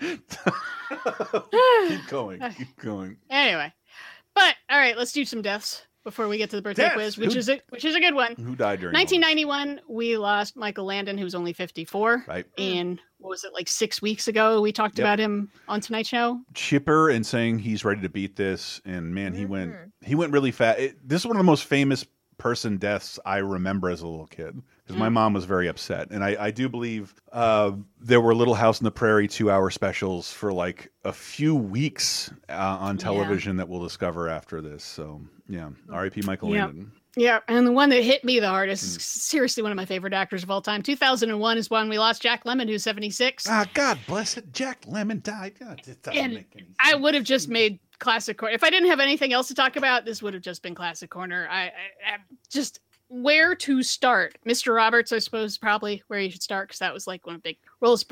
But Some Like It Hot, or The Apartment, or Days of Wine and Roses, or China Syndrome, or Missing, or Grumpy Old Man, or Grumpier Old Man. Glengarry Glen Ross. Oh my God, he's so good in Glengarry Glen Ross. Or what was that? Oh, there was the TV 12 Angry Men that was pretty good. Yeah.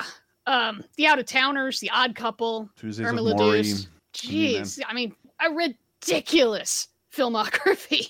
It's an incredible career, and yeah, he's just always awesome, even in things that aren't great. He's freaking awesome. If you liked how we talk about Tom Hanks, that's pretty much how people talked about Jack Lemmon throughout his entire career. Yeah, yeah. There's a ton of overlap on that Venn diagram. I thought he was pretty handsome in an old guy way, but like he probably was pretty everyman. Yeah, exactly. He seems like just kind of an average guy. Just a schlubby guy. He's like your brother-in-law or something. Mm-hmm. Dealing with regular old problems. He's not Mr. Chiseled, handsome guy. He's just a guy. You want to have a beer with him. Yeah. Oh, so frickin' good. And comedy and drama. Not a lot of people are good at both. Mm-hmm. Not that good. Yeah. Anyway, should we get to the birthday quiz? Birthdays! Oh my gosh. Okay, we got another set of birthday buddies this week. 2 people born same day, same year. Same metropolitan area. Oh, no. What? 50 miles apart. These people are born on the same day. And you've heard of both of them. This is mind-blowing. All right, so let's start with first one. Born June 26, 1970. These guys are both turning 51. This guy's in the north side of Chicago, Winnetka. His dad was a radio station manager, and his first role was in a McDonald's commercial where he served Michael Jordan. Jack Black. No. Interesting guess. Damn, well, that was too confident. I almost quit. Okay, movies of his we've talked about. Coming up, we have Fried Green Tomatoes, which I kind of forgot he was in, but he is. Also, Men Don't Leave, Cookie's Fortune, Cats and Dogs, The Revenge of Kitty Galore. Yeah, Some of these are hard. They're about to get easier, I'm though. baffled. What if I told you he can be currently seen on NCIS Los Angeles for 12 seasons and counting? It wouldn't mean much to me, but I knew it wouldn't. That's what threw it in. We've also talked about The Chamber in Love and War, where he plays young Ernest Chris Hemingway. O'Donnell? It is Chris O'Donnell. Oh. Hey, well done. And Why was The Chamber my giveaway? I don't know. And Vertical Limit. I was hoping we get to Vertical Limit. Batman and Robin. We haven't Yep. talked about that yet, actually. Batman Forever, Batman and Robin. Yeah, we've talked about Batman and Robin. Like early on in the Like show. first year? Okay. Yeah. Maybe. All right. So 50 miles away, the south side of Chicago, Joliet, Illinois, same day, June 26, 1970. His mom was a nurse and his dad was a junior high social studies teacher. After college, he headed to Chicago and acted on stage a lot at Steppenwolf Theater, including being their fight choreographer and set builder. Tim Robbins. No. I think he did work at Steppenwolf, though, so that's fine. But he's older than 51. Yeah. Mm. This guy's filmography is so many bit parts for so long.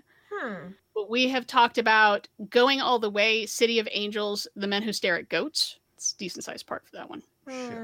Also, the live episode of ER, the Cheese Day episode of The West Wing, 2 episodes of Gilmore Girls. Come on, that's not fair. Nick the Plumber on Will and Grace. John Hamm. Nope. We already did John Hamm. Sean Gunn. Nope. To tie it to O'Donnell, who's started in a McDonald's commercial, this guy played one of the McDonald's brothers in The Founder. Nick Offerman. It is Nick Offerman. Yeah. Whoa! Yep. I left out one other thing on on his filmography to give it away. Fine wood strip canoe building. Oh, the kid is back. It feels Chris good. O'Donnell and Nick Offerman, exact Damn. same age, both from They Chicago. could have dated the same That is woman. kind of shocking. It is, because they don't seem the same age at all. Picture picture the image that you have in your head of Chris O'Donnell, and then picture the image that you have in your head of Nick Offerman. Try in That your does head. not Try in seem your head to real. pitch Chris O'Donnell like, what are you doing without a handmade wallet, Chris O'Donnell? Where were you? What century were you born in? It doesn't seem the same one that Nick Offerman was. No. Yeah. Let's talk about turning wood to make some nice chairs. Come on, Chris O'Donnell. It's like if they were a little bit closer, then it's like they could have played each other high school sports kind of close, but not quite. But one far north of Chicago, one far south. That's definitely never happened. Awesome. Every birthday buddy, they have a full continent at least between them. Wow. So, yeah. That is it. I hope you enjoyed the quiz. Patreon.com/lasertime.